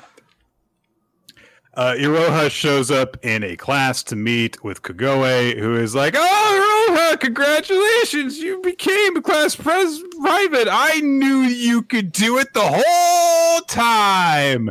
The puzzle that he was given is a fraction solving test, but with the everything blotted out, except there are spaces where the 4s and 8 have circles, have holes in them, and that's how you're supposed to determine that it's a math puzzle. It seems incredibly unfair, and yet it is rated as easier than the one that I was able to solve. You didn't solve this one? You didn't take a look at it? No! So there is an explanation on the next page. It's like, oh, well, he kind of just worked his way backwards from the solution, the way that all easy puzzles are solved. So Iroha's got just this like completely blank smile on his face while Kagoe's like, oh, good job, and solving my puzzle and stuff. And Iroha's like, I have a question for you. So over a third of my classmates had glasses weapons, so who did you actually want to win? It's a very funny line. And Kagoe immediately like loses the poker face, and so Hiro's like, "Okay, if you don't want to answer, I'll just leave." She's like, "Oh, fine. No. You actually were the person I wanted to win, Iroha. And look, as congratulations, I was able to track down the battlefield dancer to their current location. A thing that we have not really touched on in the last like 10, 12 chapters. Quite a while. Yeah. But she says, like, but I can't really say too loudly where it is. Iroha starts dancing. As you would. Just, like on top of a platform with which consisted of all the classroom desks pushed together. Which doesn't seem very safe, but that's what he dances on. Iroha is so light, they don't shift. He's like a little ballerina. He is 32 pounds. Like, oh my gosh. So, Kogoe says, like, okay, so you know that I used to work with Toshisai as a tech advisor, and he's like, what, really? Even though you call her a merchant of death and stuff, and Kogoe's like, all right, fucking fine. Yeah, so while I was at the Military Corporation Kick Attack planning, so weird. She says, I made all these glasses weapons, which can make people heroes without even having to fight. So all the glass weapons she made while she was in middle school. to begin with. And Zoro's like, wow, you're like a genius. And she says like, yeah, well, being a genius isn't all it's cracked up to be. Sometimes you have to deal with being a genius, for example. Yep. So she goes on to say that like, yeah, they didn't trust me because I was an outsider. They didn't like give me autonomy over my creations. And I realized that even if we did manage to win a war, we would never be able to stop all wars. So I acquired one of the passwords that we have here by becoming friends with Toshusai, but I still need all the others. Then I got recruited by Nohime-san's family, and that's how I ended up working at the Cipher Academy. And it did hurt to betray Toshusai, but I thought it was an invitation that was worth gambling on, since the 50 billion morgue reward would cover all development costs, and I could virtually test the Glass's weapons here and also release the 5 remaining locks. And that's what the other leading privates are for. She says, I had each class analyze one of the passwords while your class was leveling up with Glass's weapons. So, Hiro's like, oh, that means that all the other classes are really impressive. They were able to, solve those puzzles. She's like, yes. And there's one that I need, but I'm not going to tell you which one has it. Instead, I need you to become the Code Emperor. And once I complete the Glasses weapon, you and I will claim Cipher Academy's crypto assets all for ourselves. This series is weird. What a great phrase to say. So, she points out, like, hey, the good news is that I'll be able to achieve this, but I'll also be able to achieve it twice over if I so desire. I don't know how that works, but whatever. Which means that we can end all wars like you want to. So I was like, okay, so you want me to ask one of the leading privates about the location of the dancer? And she's like, yes, but I can't tell you who has the intel. But I guarantee if you manage to decode them over to your side, you'll become the Code Emperor, the leader of Cipher Academy. And then Toshusai dramatically enters the room, Vwah! Arms crossed. And she says, aren't you forgetting about me? I received an invitation as well. Be from the other leading privates, probably because they want my Glasses weapon, which Uro gave me. And she explains the puzzle in this one with the lies and everything. It's very amusing because they note, like, oh my gosh, if you hadn't figured that out, we would have gone to the pool all alone. And they're like, yes, the crippling embarrassment of going to the pool all alone in the morning would have made us look like absolute fools. She wanted to make asses out of us. They use that to be like, look, these motherfuckers play differently. And it's like, I don't know. It sounds like they wanted to make you like do something that isn't in itself embarrassing and then laugh at you for getting a puzzle wrong. And I don't know how that's that much different than every other person at the school. You don't understand. The pool was not ideal temperature for swimming. Oh, the pool sucks in this school. So like, yeah, that's right. So Toshusai leans over Kagoa and says, hey, I'm not going to tell Iroha or anyone else about the fact that you're a fucking warmonger yet.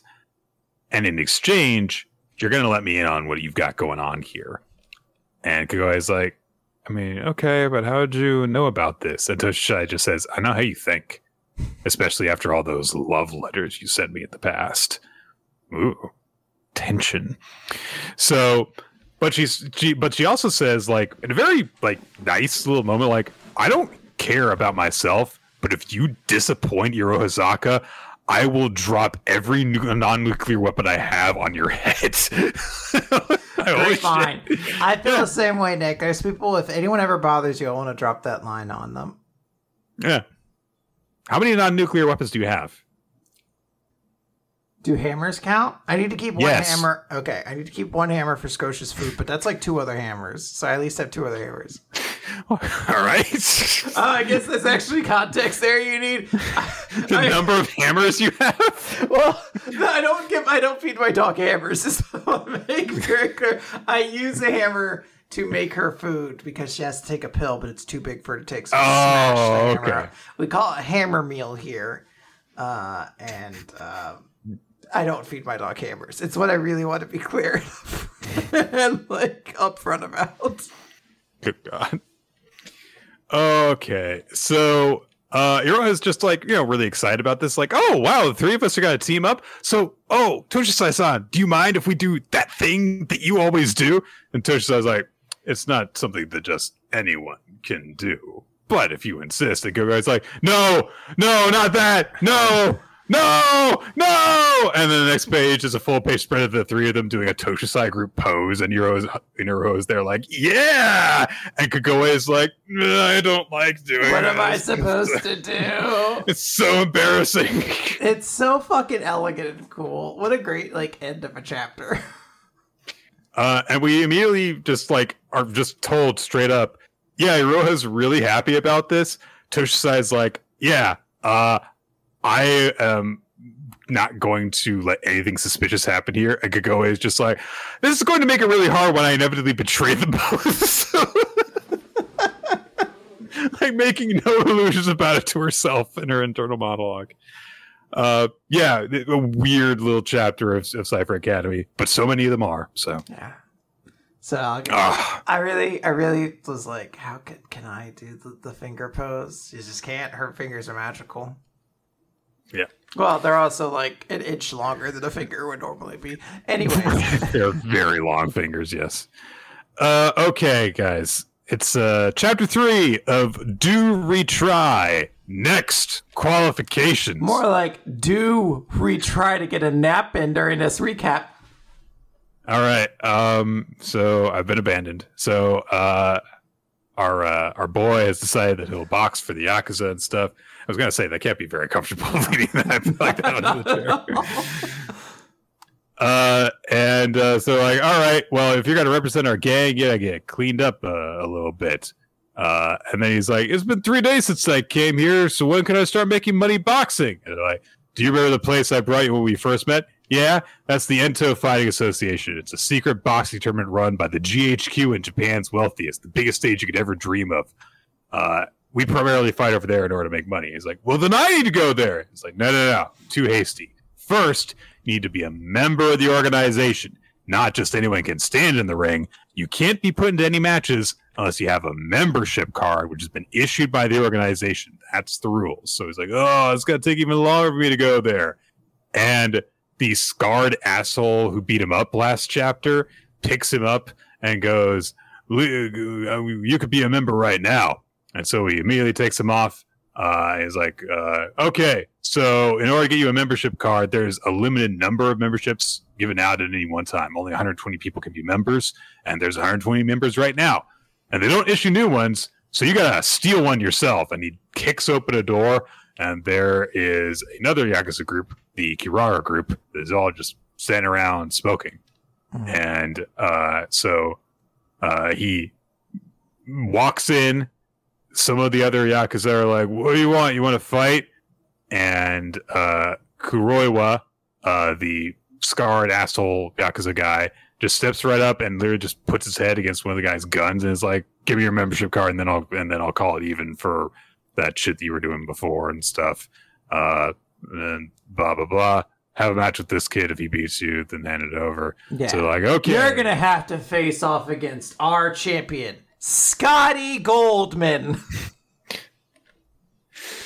He's getting a lot of money this week. So, again, to a fight. Like, all right, it's a fair and square match. Shake hands. He shakes hands, and look, the guy he was hiding the thing in his palm that had freaking tax in it. Oh, that bastard! And he's like, oh yeah, it's totally fair during the match. But not beforehand. And he goes and complains to Kuroiwa, who slaps him across the face like a good boy does. And it's like, the fight starts even before the match begins. Never trust your opponent or you'll be preyed upon. And then he starts getting... You can just cheat in this league. You just can. So he starts getting punched, and they were like, oh, we put an iron plate in his glove. Ooh. And they start punching the kid, and they're like, yeah, this is how we fight. We bend the rules, no get caught, and that's how we make our money. And Kuroiwa was like, yeah, each member has their own means of winning. Sometimes cheating is a method. Sometimes cheating, and sometimes just punching the other guy. And so sometimes you can't just play straight and narrow and win. you've got to find your own way of winning. So puts on the boxing gloves for once, and he's like, all right, I can't stand it. I'm going to take you head on. And he like turtles up, and he starts approaching. He starts punching the guy, and it doesn't matter how much the guy, tries to punch him. He just kind of like guards and blocks and just keeps on pushing forward while grinning insanely. And eventually the guy's like, why is this guy not scared? It's like, why do I feel so powerless? And he imagines it as if he's like beating up a skeleton, and then the skeleton keeps getting up and attacking him, which would be a neat visual if it got any focus. But it's really crammed into the space that it appears. And then he just gets intimidated, leaves an opening, gets punched in the face, knocked over. I got my membership card. And he's like, now I can make boxing money. Yeah. And Kuro's like, yeah. Don't tell me that guy gave you confidence, because he was a wimp. And we see that the guy's gonna just get shot. They're gonna kill Scotty Goldman, Nick? Yep. Scotty Goldman is dead. And he's done. And like, yeah, let's celebrate with some white rice. And that's the end of the chapter. Damn. R.I.P. Scotty Goldman.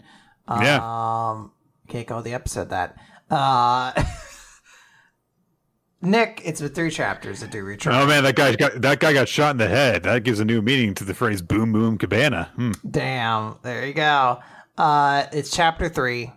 We've now read 3 chapters of the series. We have to decide if we're going to keep it in the recap or not. I don't think it's a huge shock for me to say I don't think so.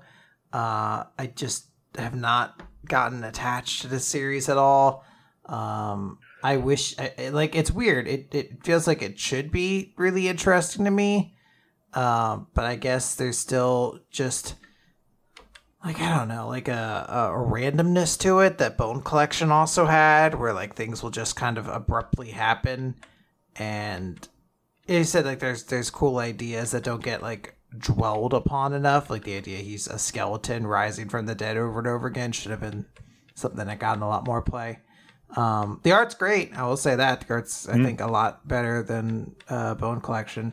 But yeah, I'm just not feeling anything with this series. I'm sorry.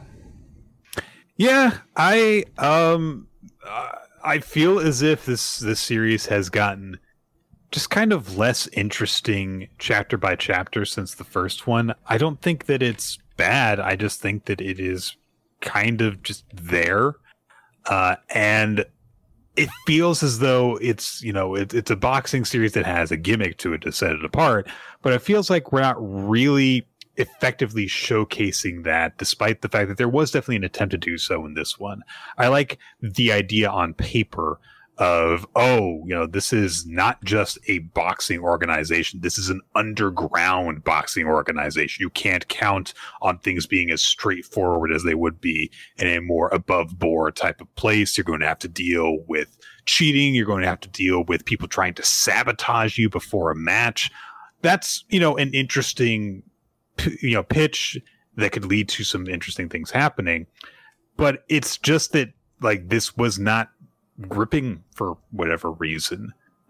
We've had 3 different chapters with 3 different fist fights, and the most intense, interesting one was just in the first one. Is just kind of a diminishing return since then, and none of the characters are all that interesting either. So there's that too. Maybe this will get better, but we won't be covering it for a little while. Yes. Yeah, sorry guys. I wish the best for it. Now, of course, we will be discussing one more chapter beyond this for everyone's new favorite hit series, New Exorcist.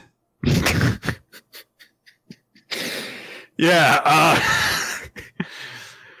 it's chapter 2 of New Ways Exorcist. I'm gonna leave a big pause there. New Exorcist. I got it, Nick. I knew things were bad from this color spread, or the color page, because previously I recognized okay, you're going with hot girl, mysterious character, whatnot. Right. But the art on this her legs are so razor thin, and then her breasts are literally the size of her head. her feet disappear at the bottom of this image. Like, oh no, not that way, not like this. Yeah, you can't be doing that, guys. People like girls' legs. You gotta not. You can't just go like, she's got boobs. No one will pay attention. It does. People look at the whole thing. It does feel like this is someone who lost interest in this character the further down on her they got. They're like, I hit the waist. I just don't have whatever. Shush, and done. I like the way that her top kind of has a trail to it. It looks that's kind of a nice thing. But anyway, we're not going to see her in that. This is a compliment sandwich, Nick. We don't need to. We can just be mean. Or nice. I prefer if we were nice. Yajima has had his first encounter with Nue. He got his Soul Reaper powers and stuff last chapter. And the whole classroom blew up when that demon thing attacked. And he goes back to class the next day and he's like, everything's fucking back to normal. What the hell happened? And he looks at what the bully who, got his arm blown off by the spirit and is like, wait, what? His arm's back. What the hell happened after I beat that spirit? He goes out in the hall because he's been told by the bully to go for stuff for him again. And he runs into Nue, who is in disguise as a student. I think that she is. Her skirt might be shorter than all the other girls. It's hard to tell. So she's like, "Oh yeah, hey, yeah. This isn't actually my full appearance. This is a clone that can walk around the campus while you're in school. So I'm actually able to do this thanks to you. So thanks." And so he's like, "Hey, so the classroom's fixed, the students are healed, and no one can remember what happened." And she says, "That actually wasn't me. That was the work of exorcists. I've been the only one protecting the school up to now, but now I've got some help.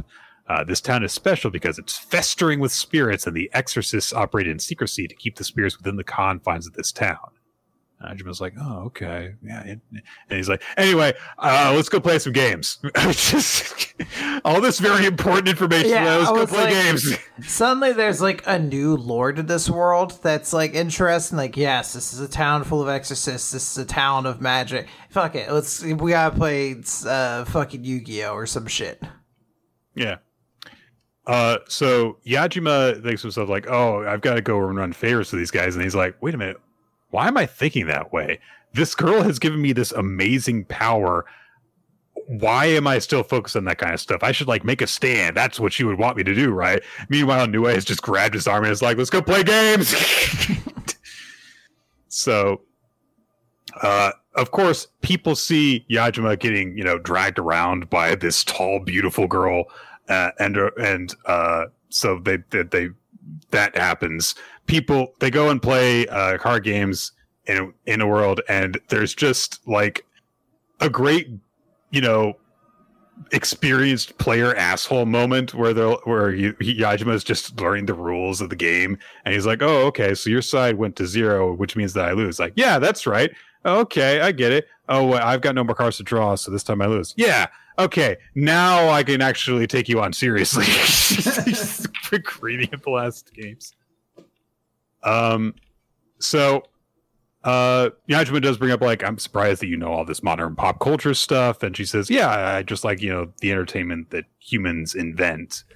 And Yajima says, "Well, I get why you want to protect people then, because you want to preserve all that." But she says, "That's true, but also I like humans, and I'm grateful to you because yesterday the tool that was meant for gathering spirits broke, and I believe there's going to be an even greater surge in spirit activity at the school. So I need you whenever spirits show up to defeat them, although it is dangerous to suddenly use the power repeatedly. So we'll try not to use your spare power today, and instead just have a good school life today. Anyway, let's go to your classroom." And Najima's like, "Wait, you're going to come to my class?"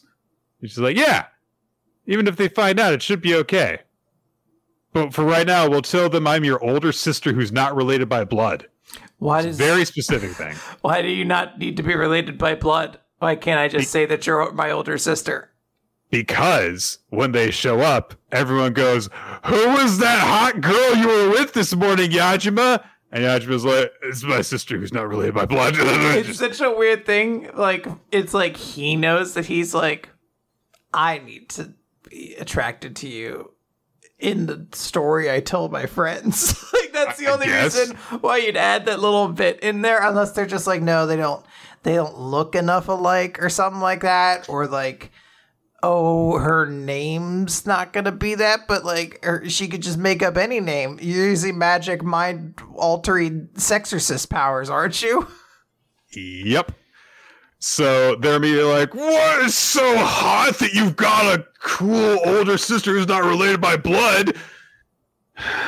All right, we're just going with that. Yep. Everyone in the school is like, "I love incest," just immediately. They don't say that explicitly, but yeah, I do like to think they're not being very coy about it. Each one of them's like, "Oh, I wish my sister was so hot and definitely not related by blood." Fuck. So the asshole bully guy is immediately like, "You should introduce me to your hot sister who's not related by blood." And Yajima's like, "I can't. I'm just her disciple." And you're like, "Wait, what the fuck are you saying?" And immediately Nue shows up and she's like, "You forgot something, Gakuro. I had to bring it to you. The card expansion pack, Patriot Nemesis," which is a great name for a trading card game expansion pack. I do. It is right on the nose. But again, this is all these things. Like, look at the art here. Why does she look so long? Why is her arm so tall all of a sudden?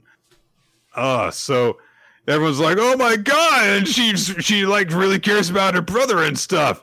And she immediately approaches the bully and is like, "Oh, are you Gakuro's friend? I'm glad to see you get along with him." And everyone's like, "Ugh." And Yajima looks and realizes, like, "Oh man, the bully guy, his heartbeats got louder. Oh man, he got really turned on by my not sister who's not related by blood." He's like, "She's not related by blood." Thump, thump, thump, thump. That was the only detail I needed.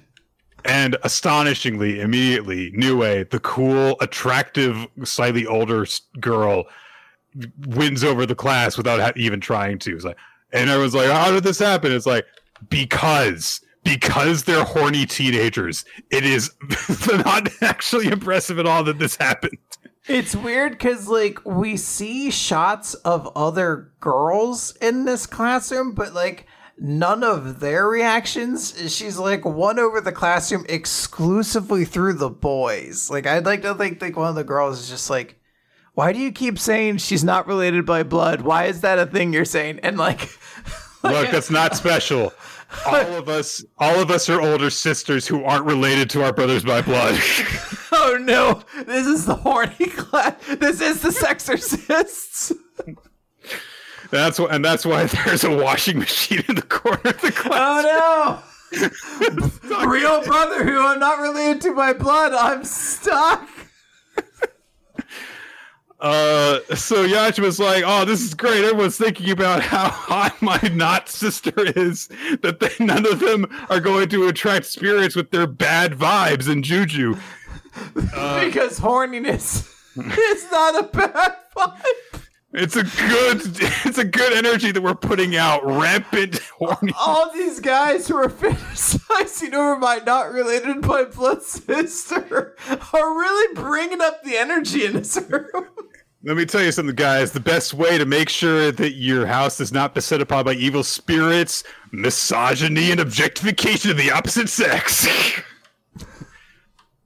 The teacher shows up. He's very obviously possessed by a spirit from the word go. He sees Nue in there, and Nue starts to try and explain herself, and actually does so kind of politely, and by saying, "Oh, I'm sorry, I was just," and the teacher's like, "I asked who you are! What are you?"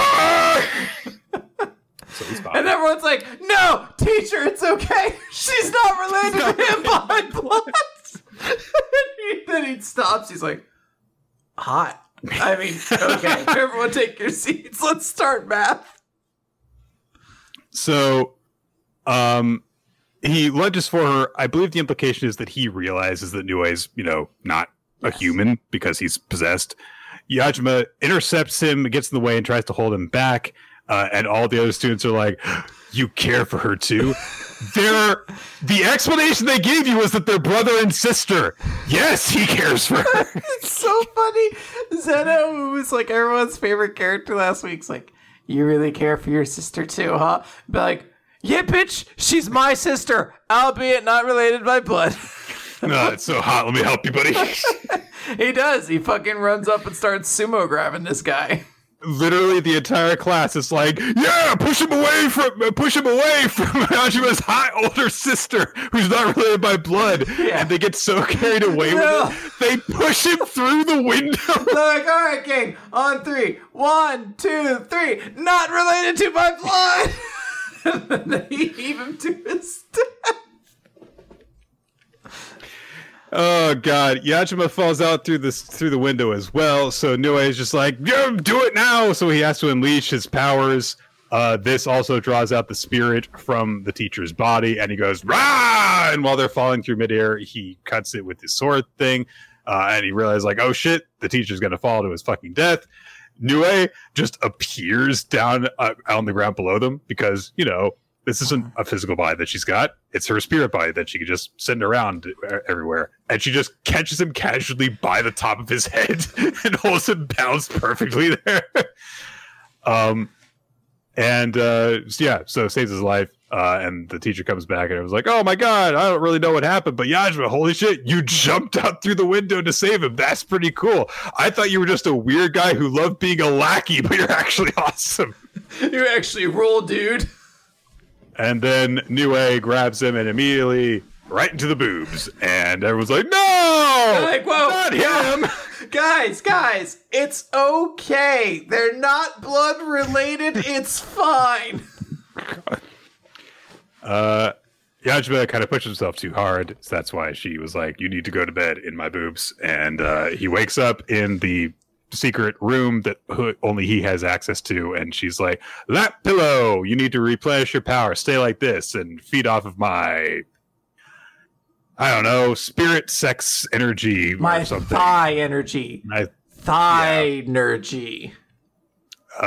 And so she's like, your output's pretty huge and you run out of energy fast, so we'll just do this every time you have to use it. And Yajima's like, does this mean that every time I use that power I have to do this? Oh!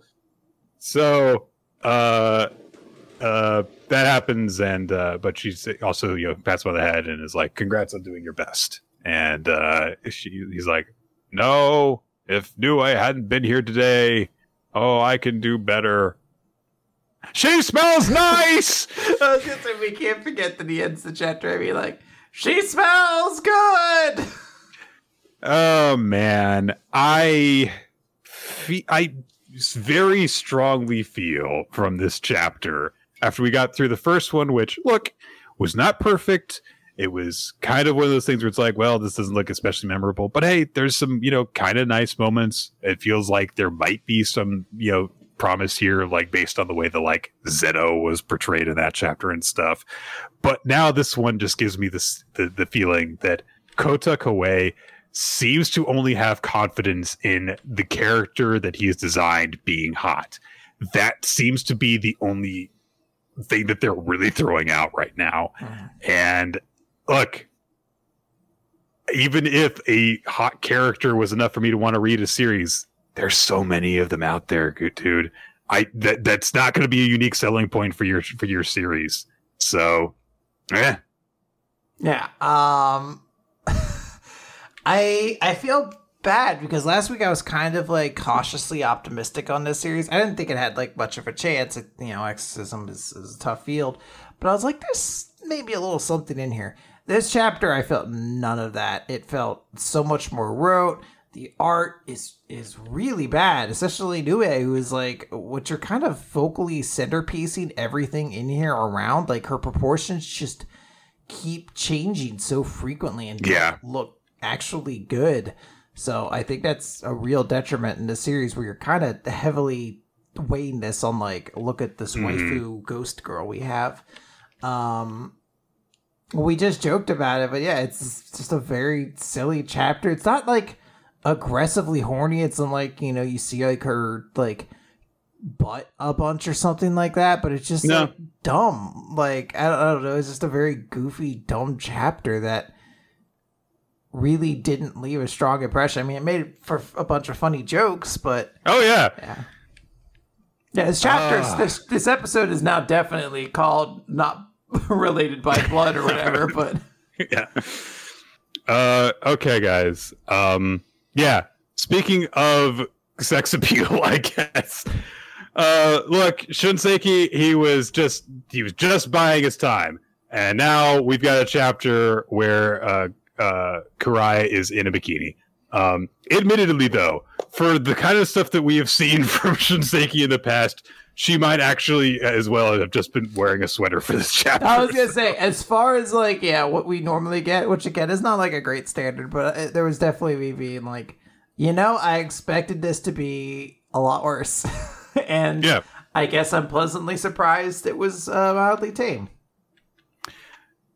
So last time, so Kurai had gone out with Hajime in order to do location scouting for them shooting the shore. But she decided that she needs to really connect with the character of Nagisa more. So she has put on a bikini and is going to go out and go do what it feels like to be like, oh, I'm going to go and, play on the beach because there's going to be a scene where Nagisa is on the beach, going splashed around the water and stuff. But as she goes out, just trekking like she's a freaking on a mission to go out and do this, I was like, no, you're exposing yourself too much out here. And she's like, you're right. I'll reapply my sunscreen. She's just so diligent. It's nice. So he says, look, you don't have to do this. She says, no, I've got to figure out Nagisa. This is necessary. And so this won't take long. She takes her hair out of its tie, which honestly is drawn possibly more sexually than any actual shot of her body in this chapter. And it's the thing that really gets Hajime embarrassed. Like, oh my God, she let her hair down. So, while she's doing this, Kurai is just thinking to herself, like, Nagisa frolicks in the waves. What kind of person are you? And she's got her eyes closed as she's concentrating. And her face changes. She just makes a different expression than she has made. Her eyes are very bright while she's trying to connect with this character. And Hajime immediately realized she's a different person right now. And the way that she's carrying herself and making expressions is very obviously different from everything that we've seen from Kurai so far. It's actually a very good demonstration of no, she is playing a character right now. She is acting. So he starts to get caught up in this, and he's like, keep going, see where it goes, show me Nagisa. And he takes out his camera phone and is like, Kurai, keep going, let's do a test run for a different scene as well, where we'll try out scene 1, which is also at the beach. And in this scene, a young girl lies in the shallows and as the rippling tide with a single tear is going down each cheek. And he starts shooting. He's like, okay, action. And so Kurai lies back in the water, and Tenmaku is watching the two of them doing this. And immediately Kurai just starts crying. She was all happy and bubbly before, and immediately her face is all tortured and squidged up. She's got tears coming down her eyes. And so they're holy shit, she's apparently completely embodying this role because she just completely switched between emotions immediately. So they go back afterwards. They're starting to head home, and Hajime has got his shoes in a plastic bag because he got caught up in the moment and rushed out into the shallows while wearing his shoes, which is a nice touch. And he's obviously troubled, so Kurai asks him about it, and he says, I'm just kind of overwhelmed because, you're acting, those tears. And she says, hey, don't be silly. The fact that I did that is because you evoked that as the director. You reacted to my performance, you gave me instructions, and you helped me get closer to the role. And Tenmaku chimes in and he says, like, yeah, that's something the legit director does, just running into the waves with your shoes on, with your camera ready to go. Karai also has a flyer that she presents to Hajime for the Apiaransu Student Film Contest. And he's like, oh, it's that time of year already. Yeah, wow, there's this prestigious award that goes to successful young talent. I love watching the series every year. Do you follow it too, Karai? Yeah, I registered us. And Hajime is like, what? That's great. I love anytime they nail those beats just right. Just can't believe it so much. What? And, yeah. So Karai's like, yeah, we're gonna enter the contest with the shore. And she says, yeah, let's show the world your talent, Shinichi. The audiences will be blown away by the shore's sophistication, and then my agency won't be able to say no to that. And I love that. I love this for a couple of reasons. One is that we've got like a harder deadline that's going on. There's this pressure, there's stakes because like, hey, if this doesn't go well, then it's possible that the best actor that Hajime has contact with, he won't be allowed to work with if this doesn't go anywhere. There are, solid stakes of like, it's not just making a film. It's like, we're going to like try and enter a contest. And that means that there's a lot more pressure for it to be good because people are going to actually see it and judge it. And also I like that it fits into with Karai's direct approach to every problem, which is just like, it'll be fine if we just do this. And admittedly, it's an amateur film contest, so it's a pretty good fit. But he's like, no, look, this is getting out of hand. I haven't even written the script, so this isn't right. And he objects to it, and Tenmaku just grabs him around from behind and forces him to nod his head. He's like, oh, it's fine. So you're in it now. Yeah. And he explains to Hajime, like, hey, think of it this way. My script's now going to become a beautiful movie, and it'll be critically acclaimed. Once I have that satisfaction, I'm sure I'll be able to pass on. And Hajime's like, I absolutely do not believe that that's what's going to happen. He's like, all right, fine, we'll do it. So maybe it'll work. And he's actually just like yells at Tenmaku, get ready to kiss this world goodbye. And Karai's like, yeah, the movie will be so good, people will leave the mortal plane. That's the spirit. Just meeting his energy. Yeah, that's a great attitude. Just really mean it. Like, I don't understand, but yeah. Yeah. So they head back home, and Hajime, starts to get excited about the idea because, like, yeah. And the next time we come back, we'll be coming with the whole team and we'll get to shoot the last scene the way that we imagined it that day. We're going to shoot it. And he actually starts to get, kind of excited about the idea. Uh-huh. And we cut to several days later as the entire team is going out to try and shoot this movie. And Hajime is like leading the charge with people. They've got sound equipment and stuff.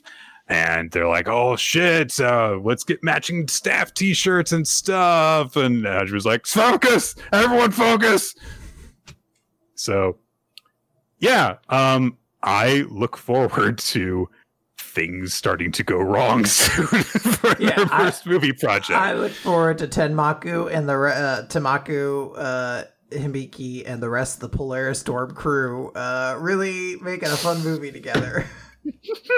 I can't help but look at these people and be like, I don't think I'm supposed to remember any one of these people as this series goes along. I can't even believe you remembered the name Polaris Storm. This chapter is great. I think Hibiki looks super cool during it. It does capture a feeling of like acting, not so much directing because we don't actually really get to see Tenmaku actually give any direction, but I do love seeing that he has that attitude of like, yeah, he's going to jump straight into the water with this camera because something great is happening before him and he's like, this needs to be filmed or whatever. And I think there's just like this more than any other chapter so far has made me feel like this gets some of the joy of filmmaking. And like what that craft is and what makes it so good. Yeah, the chemistry that's involved in it, the fact that it's different creative elements that combine together from different people to make magic happen. That I think that carried it across very well. Yeah. This was definitely a really nice chapter. Yes. Let's talk about Mashle. Let's talk about Mashle, Nick. This is chapter 156, Mash Burn Dead, and the Magical Barrage. So, Mash, last time, took the full brunt of one of Innocent Zero's, I don't know what he calls them, dark energy beam, something like that. He basically takes it, blocks it so nobody else gets hurt, and then he activates Rock Lee mode. I don't know, I think it has a name, but basically he drops his weights. He's like, I'm faster now. I'm going to get close enough to get to this guy. But Innocent Zero is just too strong. He just points his little wand and boom, sends an energy beam. And he just keeps doing it. Mash tries to like dodge. He's like preparing. He's like storing the energy in his flick stronger and stronger. He does do the cool like swivels out of the way of the energy beam attack, but that just gets hit by another one. But he keeps getting back up. And the entire time Innocent Zero just keeps going like, you can't, why do you bother? I'm clearly superior. Finn has a moment of kind of like acknowledging like, this isn't good. Mash is strong, but he can't do anything. He can't get close to this guy because he keeps getting knocked away. Like it's not going to work. And the rest of us are spent. Like this is a guy who can shoot these things at will and he can control time. There's just nothing we can do. This is the end.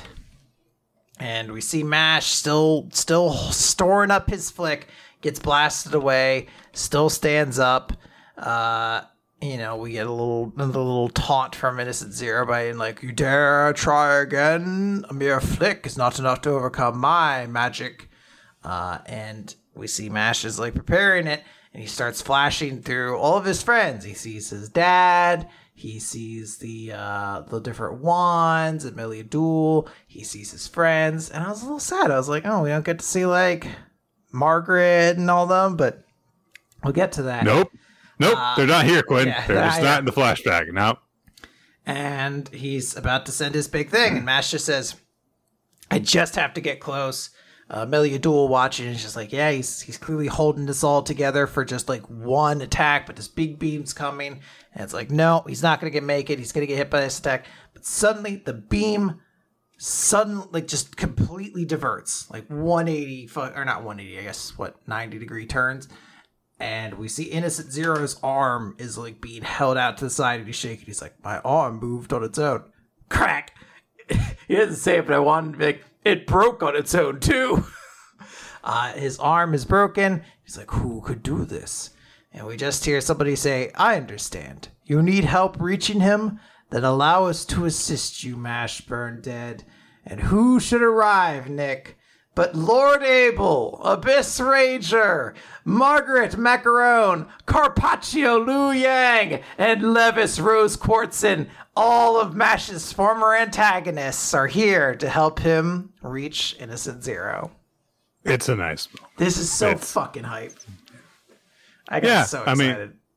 It's been a while since we've seen a lot of these people in action, and it's nice that they get to have a big appearance for the big climactic battle. So it did feel like, I felt like at some point we were definitely going to see Carpaccio Liu Yang do something, but I was like, it's weird that like Innocent or like Lord Abel, Abyss Razor, and Margaret aren't doing anything when they were already established to be kind of allies to Mash. Yeah. So we're gonna see.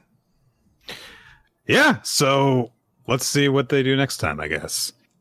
Guys, let's do the Elusive Samurai. It's chapter 110, History. 1335, Tokiyuki and company are forced to flee, where Yorishige sacrificed himself so that everyone will, fucking, like, be able to get away. So, Yorishige is led into a room by Moritaka, who I definitely remember this guy. He's just that guy who's just kind of always around, basically.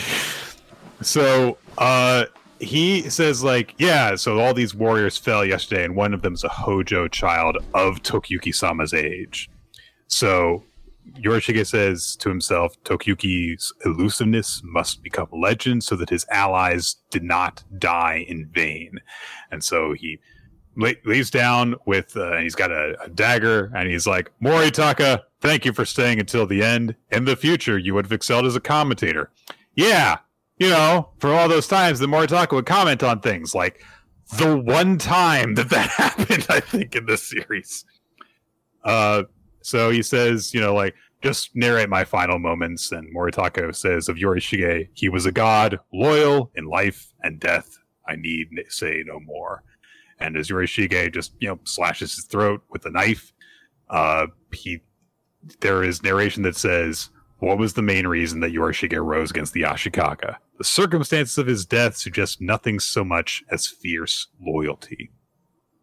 And so the Takauji and his forces come across this, temple where all these soldiers are laying dead. Their skin has been removed from the face. Lovely. So they can't be identified.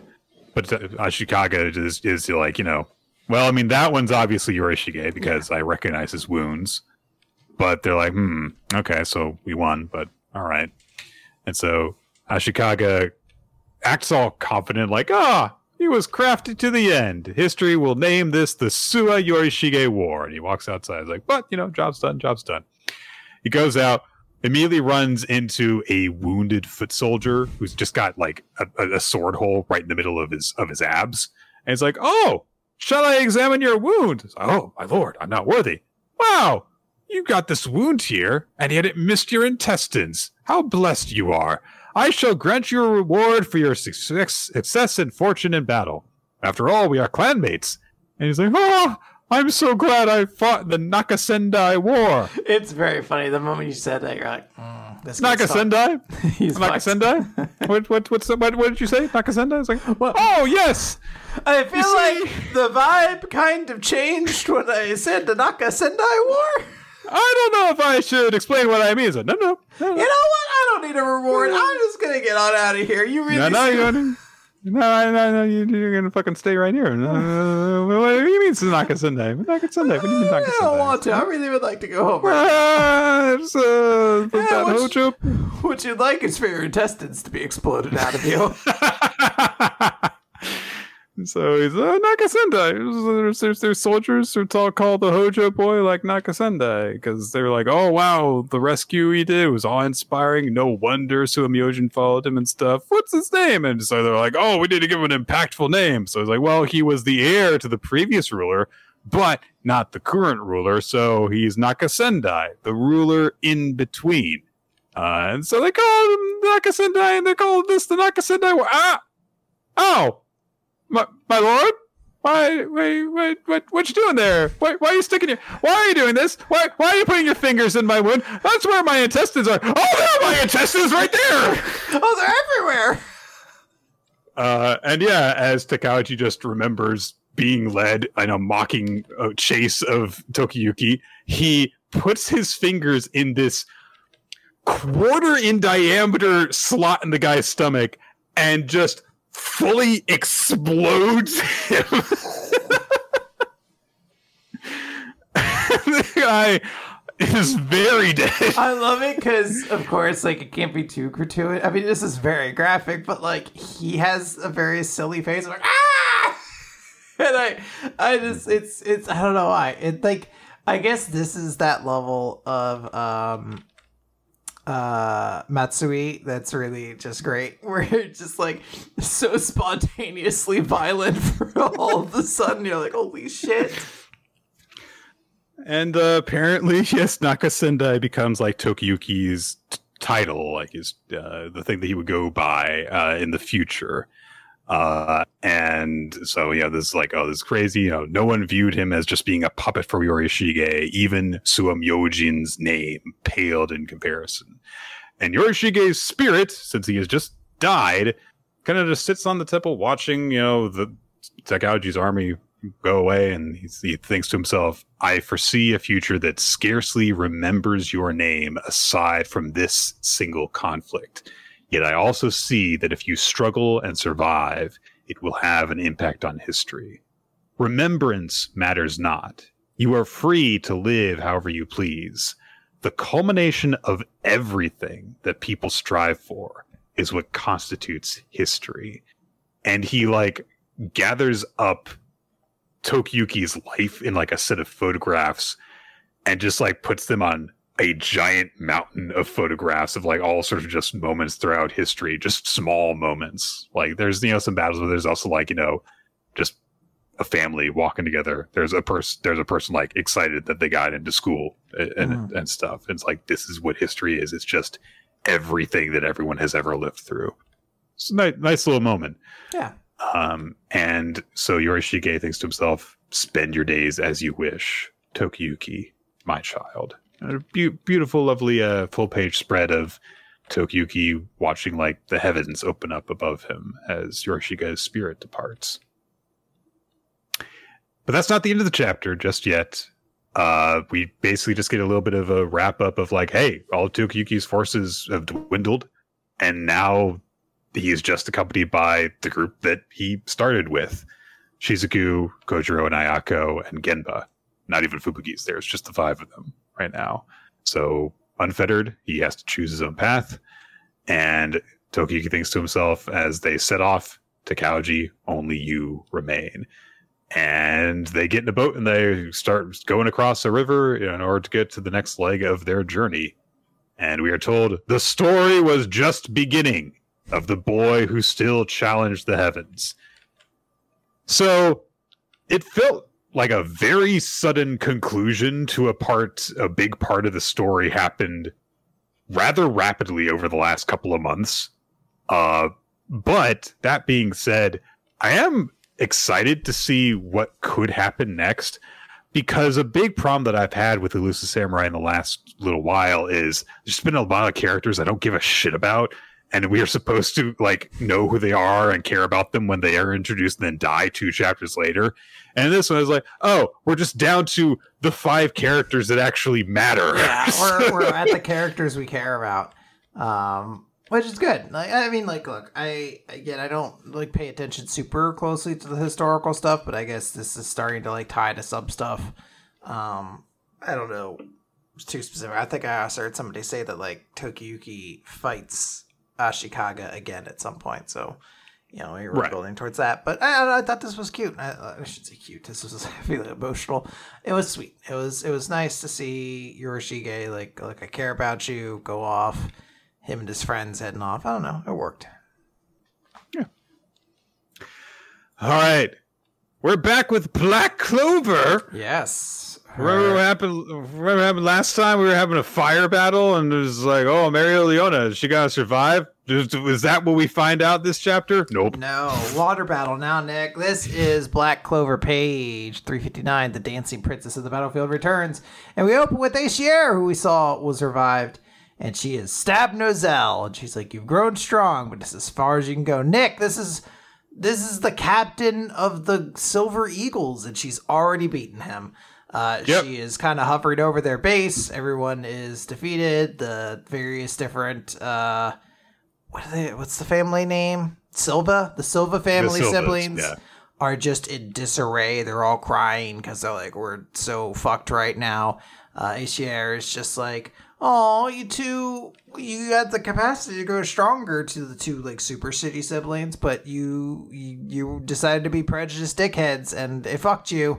Oh, if I hadn't died, maybe it'd be better. Oh, well, turn into angels and it'll all be better. Everyone will be equal then. One of them thinks like, maybe this is the right move, but if Noelle shows up, and I don't know. And she's like, Solid, don't say that. Your name is Solid Silva. Be a cooler character with a name like that. I like it because the perspective is from down above, but like in my mind, I can't think, but she's like got like this squat attitude, like she's like dating DeVito height right now. She does kind of look like that just because the perspective creates a weird forces them together. Yeah, a weird illusion. But like, yeah, like I think she's like, "Don't worry, Noelle, Solid, I got you."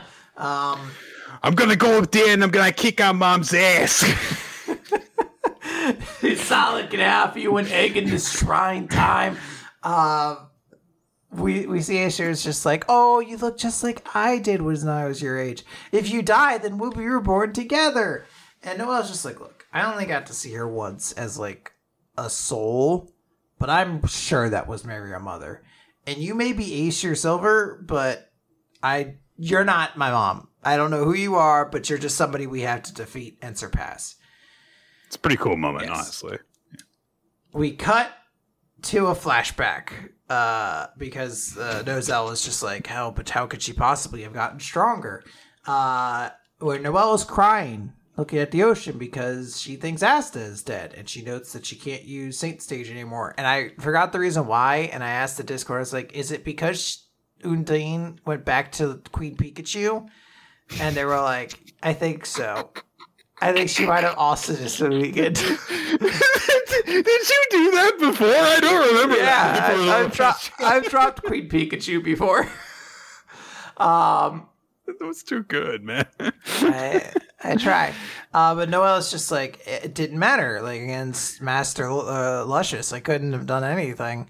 But Asta would not give up. I'm not going to give up. I know Asta's alive. I'm going to get stronger and protect this kingdom. And it's honestly a way better moment than when all the Black Bulls were like, Asta's definitely alive, without having a moment to like at least be sad about it. Yeah. I wish it had been a little bit longer that we dwelled in it, or if it had been like a bit at the end of a chapter or whatever. But anyways, it's very amusing because who should show up, Nick, but Kahono from the Underwater City arc. Remember? Yep. Yeah, I do actually remember her. Yeah, very vaguely. And she's like, hey, we're having a problem. The sea god has come to life, the sea dragon, and I'll let you hear it from them. And the sea dragon's like, must rage, need strong partner.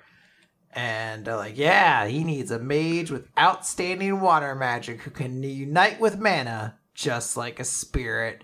And we cut over to Noelle, who's like, yep, let's go, Leviathan. And he's like a cute little guy right now. It's honestly really funny. It's Leviathan, and she's just like, I'm gonna convert. Yeah, I just like because he's like, all right, girl.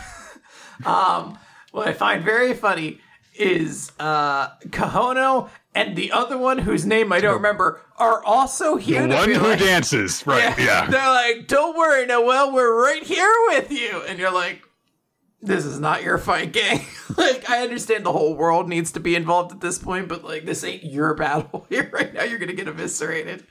Her siblings are amazed that Noelle, even at this point, can still get stronger. We end with Noelle activate Valkyrie armor, dragon form, and she has her new armor, and she's like, I'm gonna surpass you, Mom. And I still don't have pants! That's just not allowed. Dragons wouldn't wear pants, Nick. Just think about it. I mean, I guess you have a point. Yeah, I mean, like, think of a dragon who wears pants. You can't say Fin Fang Foom, those were underwear.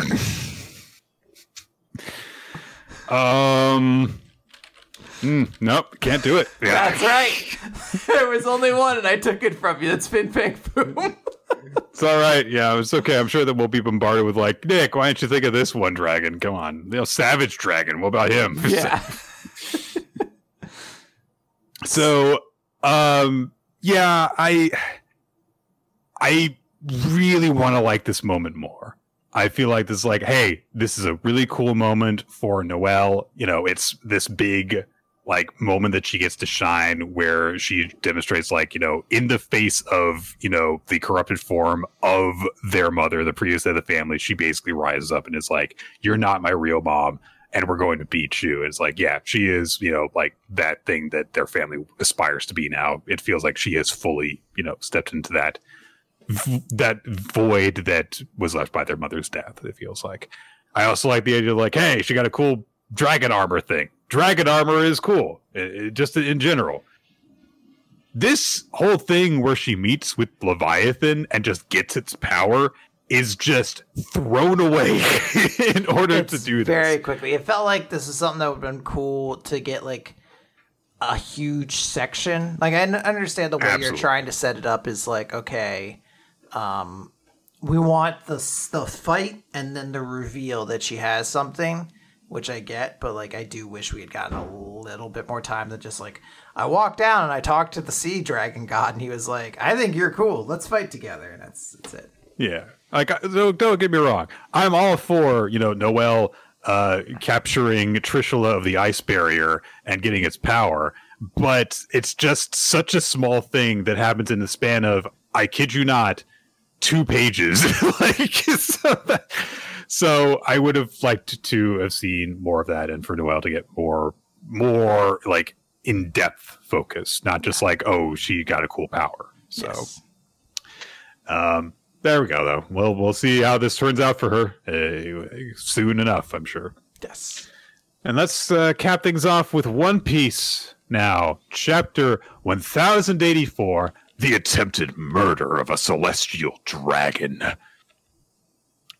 So, we're getting a continuation of the flashback from Sabo's perspective as to what went down during the Marijoa.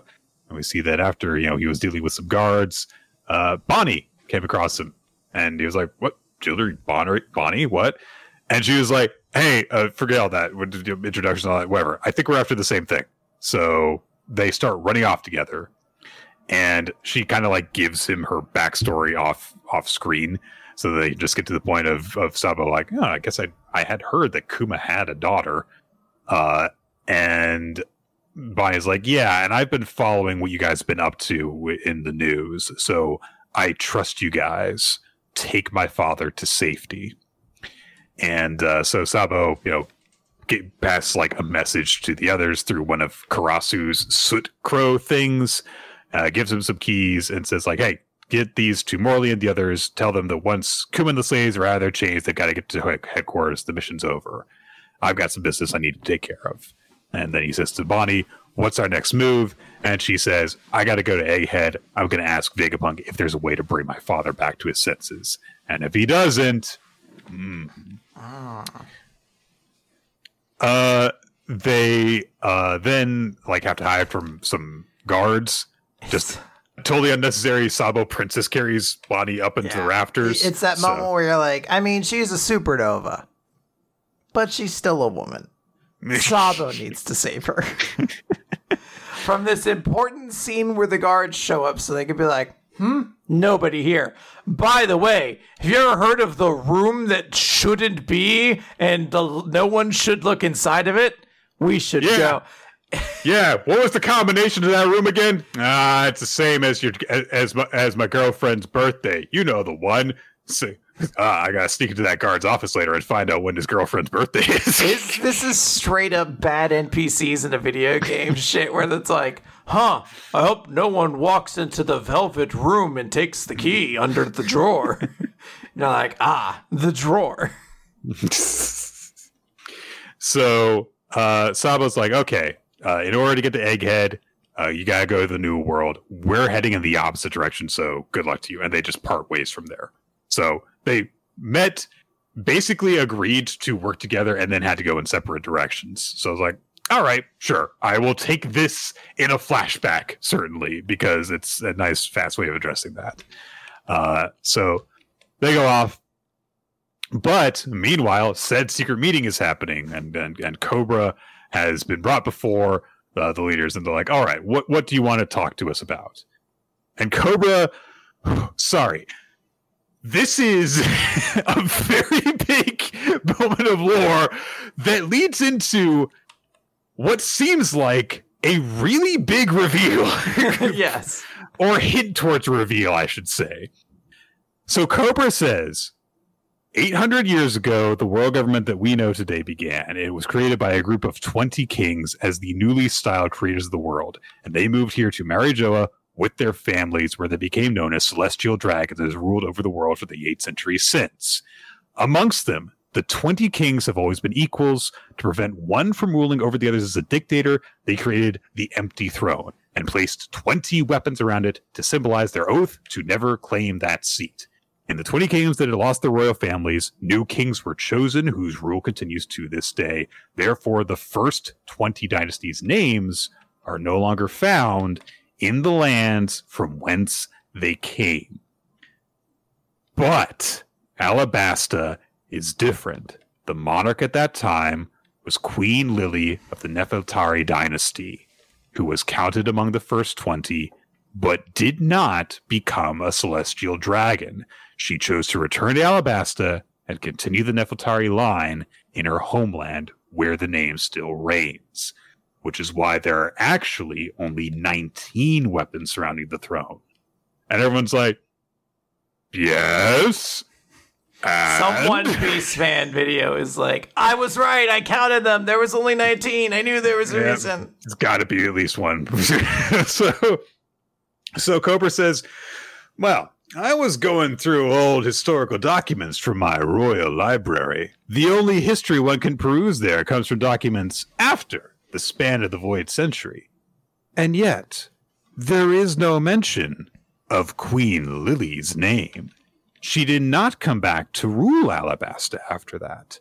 Lily's younger brother took the throne in Alabasta instead. Is there anything you might be able to tell me about her? And one of them is just like, well, that's what you want to ask. And as they start talking about this, we see that the ruler with the giant-ass crown is listening to this in a different room over Denmushi. And so it says, it was 800 years ago. It's recorded fact that the ruler from the Nefeltari dynasty did not live here. We assumed that she had gone back home, whatever her reasons or actions were. They've long been lost to the corners of time, so I can't help you. And Cobra pauses, and he's like, all right then. In that case, what is the D? You got to be careful about the way you say these things in English, my man. So like, one of them's like, the D. You mean penis? Just like says it like you mean your wee wee. Wee weens? And then like the dude next to him nudges him. It's like, no, dude, that secret thing from the Void Century. And he's like, oh. I thought he was referring to his schlong. I thought he meant our dinglings. That'd been weird. Oh, we have to kill you now because of the Void Century thing we just mentioned. I'm sorry. I guess it would have been better if we did just talk about penises. Oh, man. And Cobra reveals his killer bit of evidence for this case, which is there's an 800-year-old letter that has been passed down through their line of kings. Ooh. And then we start coming around to some of the chaos that has been happening outside. Shirahoshi got kidnapped again. And Kuma's got her all bound up in a big-ass chain. She's like, help me! And Charles is like, yay! I'm an asshole! Woo! Pretty much. I mean, he can just say that. He doesn't need to have any like self-awareness. He can just be like, I'm a bastard. And hey, her brothers show up to save her. Yeah! Oh, and, right, they're fighting Kuma. This is gonna go well. But yeah, they try and fight Kuma. Charlton commands him to stop it. Then I'm sorry, this is just such a randomly satisfying moment that happens. Rebecca is watching this happen to, the new friend that she made. And everyone's like, oh, it's that guy. And Sai steps in and is like, can I do it this time? And Mjosgard, the one good celestial dagger. One good one, is just like, yeah, go ahead and do it. I'll take responsibility for the outcome. But not you, Fukaboshi. Royalty stay back. And he literally gets in the way of Fukaboshi so that he can't attack. And he's like, what the hell? I'm fighting. What are you doing? Why are you trying to stop it when our own sister is like, no. They can just run away. They've got no nation to support. They're pirates. And Sai fucking somersaults into the air and Goomba stomps Charlotte and just completely accordions his whole body. It's so satisfying. Also, Leo does it too. So yeah, that happens, and they're like, "Holy shit, he is definitely dead." You just killed him. He's like, he's fine. He's been killed too comedically for him to actually be dead. So they're like, shit, the admirals are gonna fuck you guys up. Kuma starts to get an attack ready, but Morley just freaking wraps him up from behind, lifts him up into the air, and stops him. It's like, oh, come home. She tries to stop him. Karasu starts to deliver the message about stuff, and have the keys and everything. Chaos has erupted. And then we fade away from that whole scene back to the throne room, where the tall crowned figure just without saying anything, ascends the steps to the throne and sits down. And they're like, "Oh, great, Emu! King Cobra is still present!" And Cobra is shocked. And the figure of Emu just says, "Lily," and sits on the throne. And that's the end of our chapter.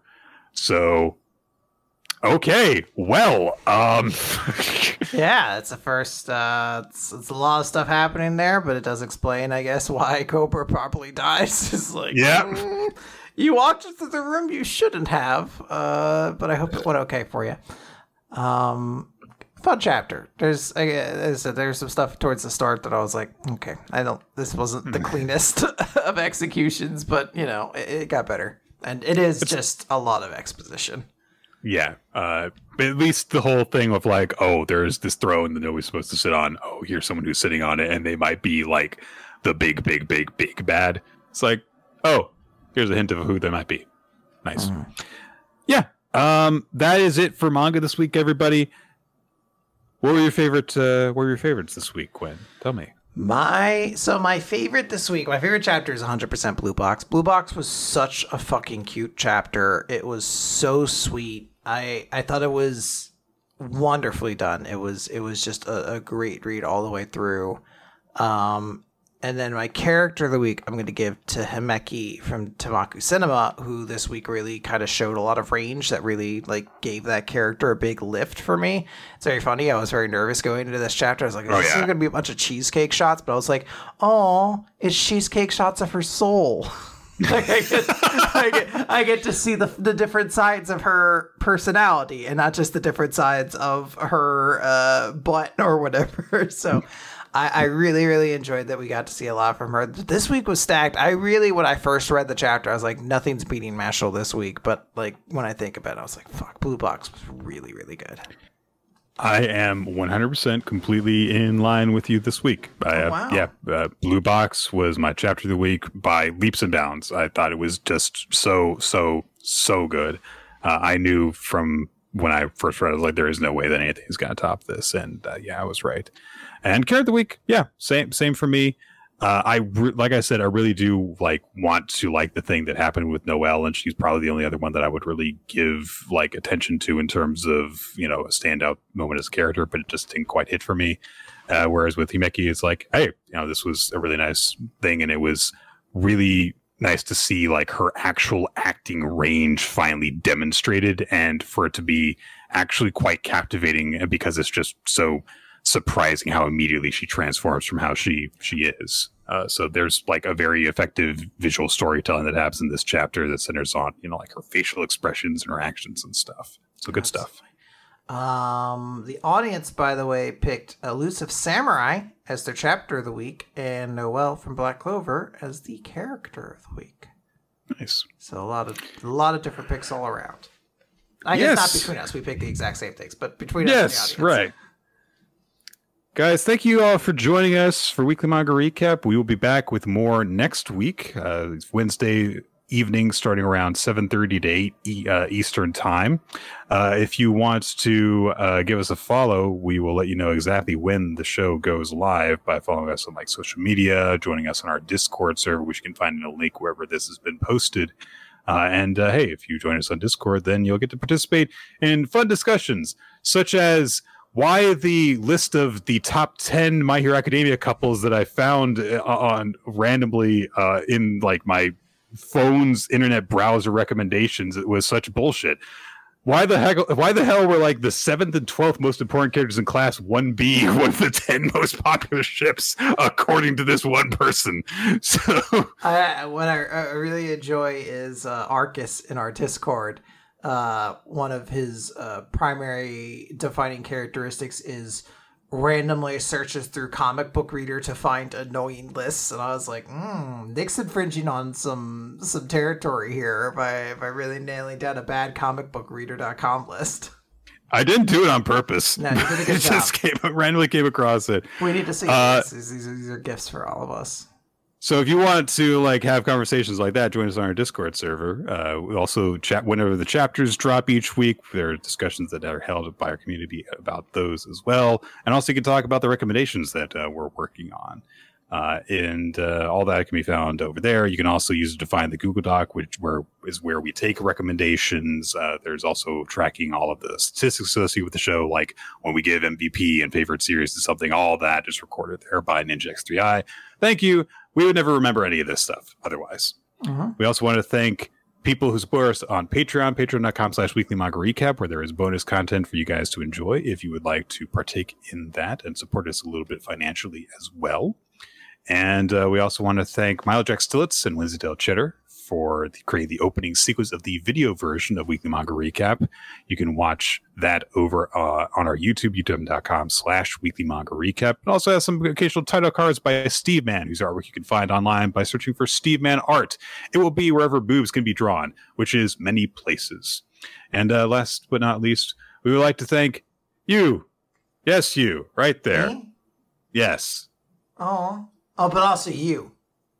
Yes, exactly. Why are we thanking you? Yeah, just cuz. Aw, that's sweet. Yeah. Everyone needs to be thanked. I think next week we're going to be talking about Blank Canvas, which I have already added several beans to the cry jar over. So expect a lot of emotions leading into that one. It's going to be a real chipper discussion. Absolutely. Yeah. This is going to be me being like, I also didn't value my teachers who gave me a lot of motivation and direction enough. It's going to be a good time, everybody. Yeah. Make sure you tune in. Is that how we leave? Is that how we end the episode? I don't know.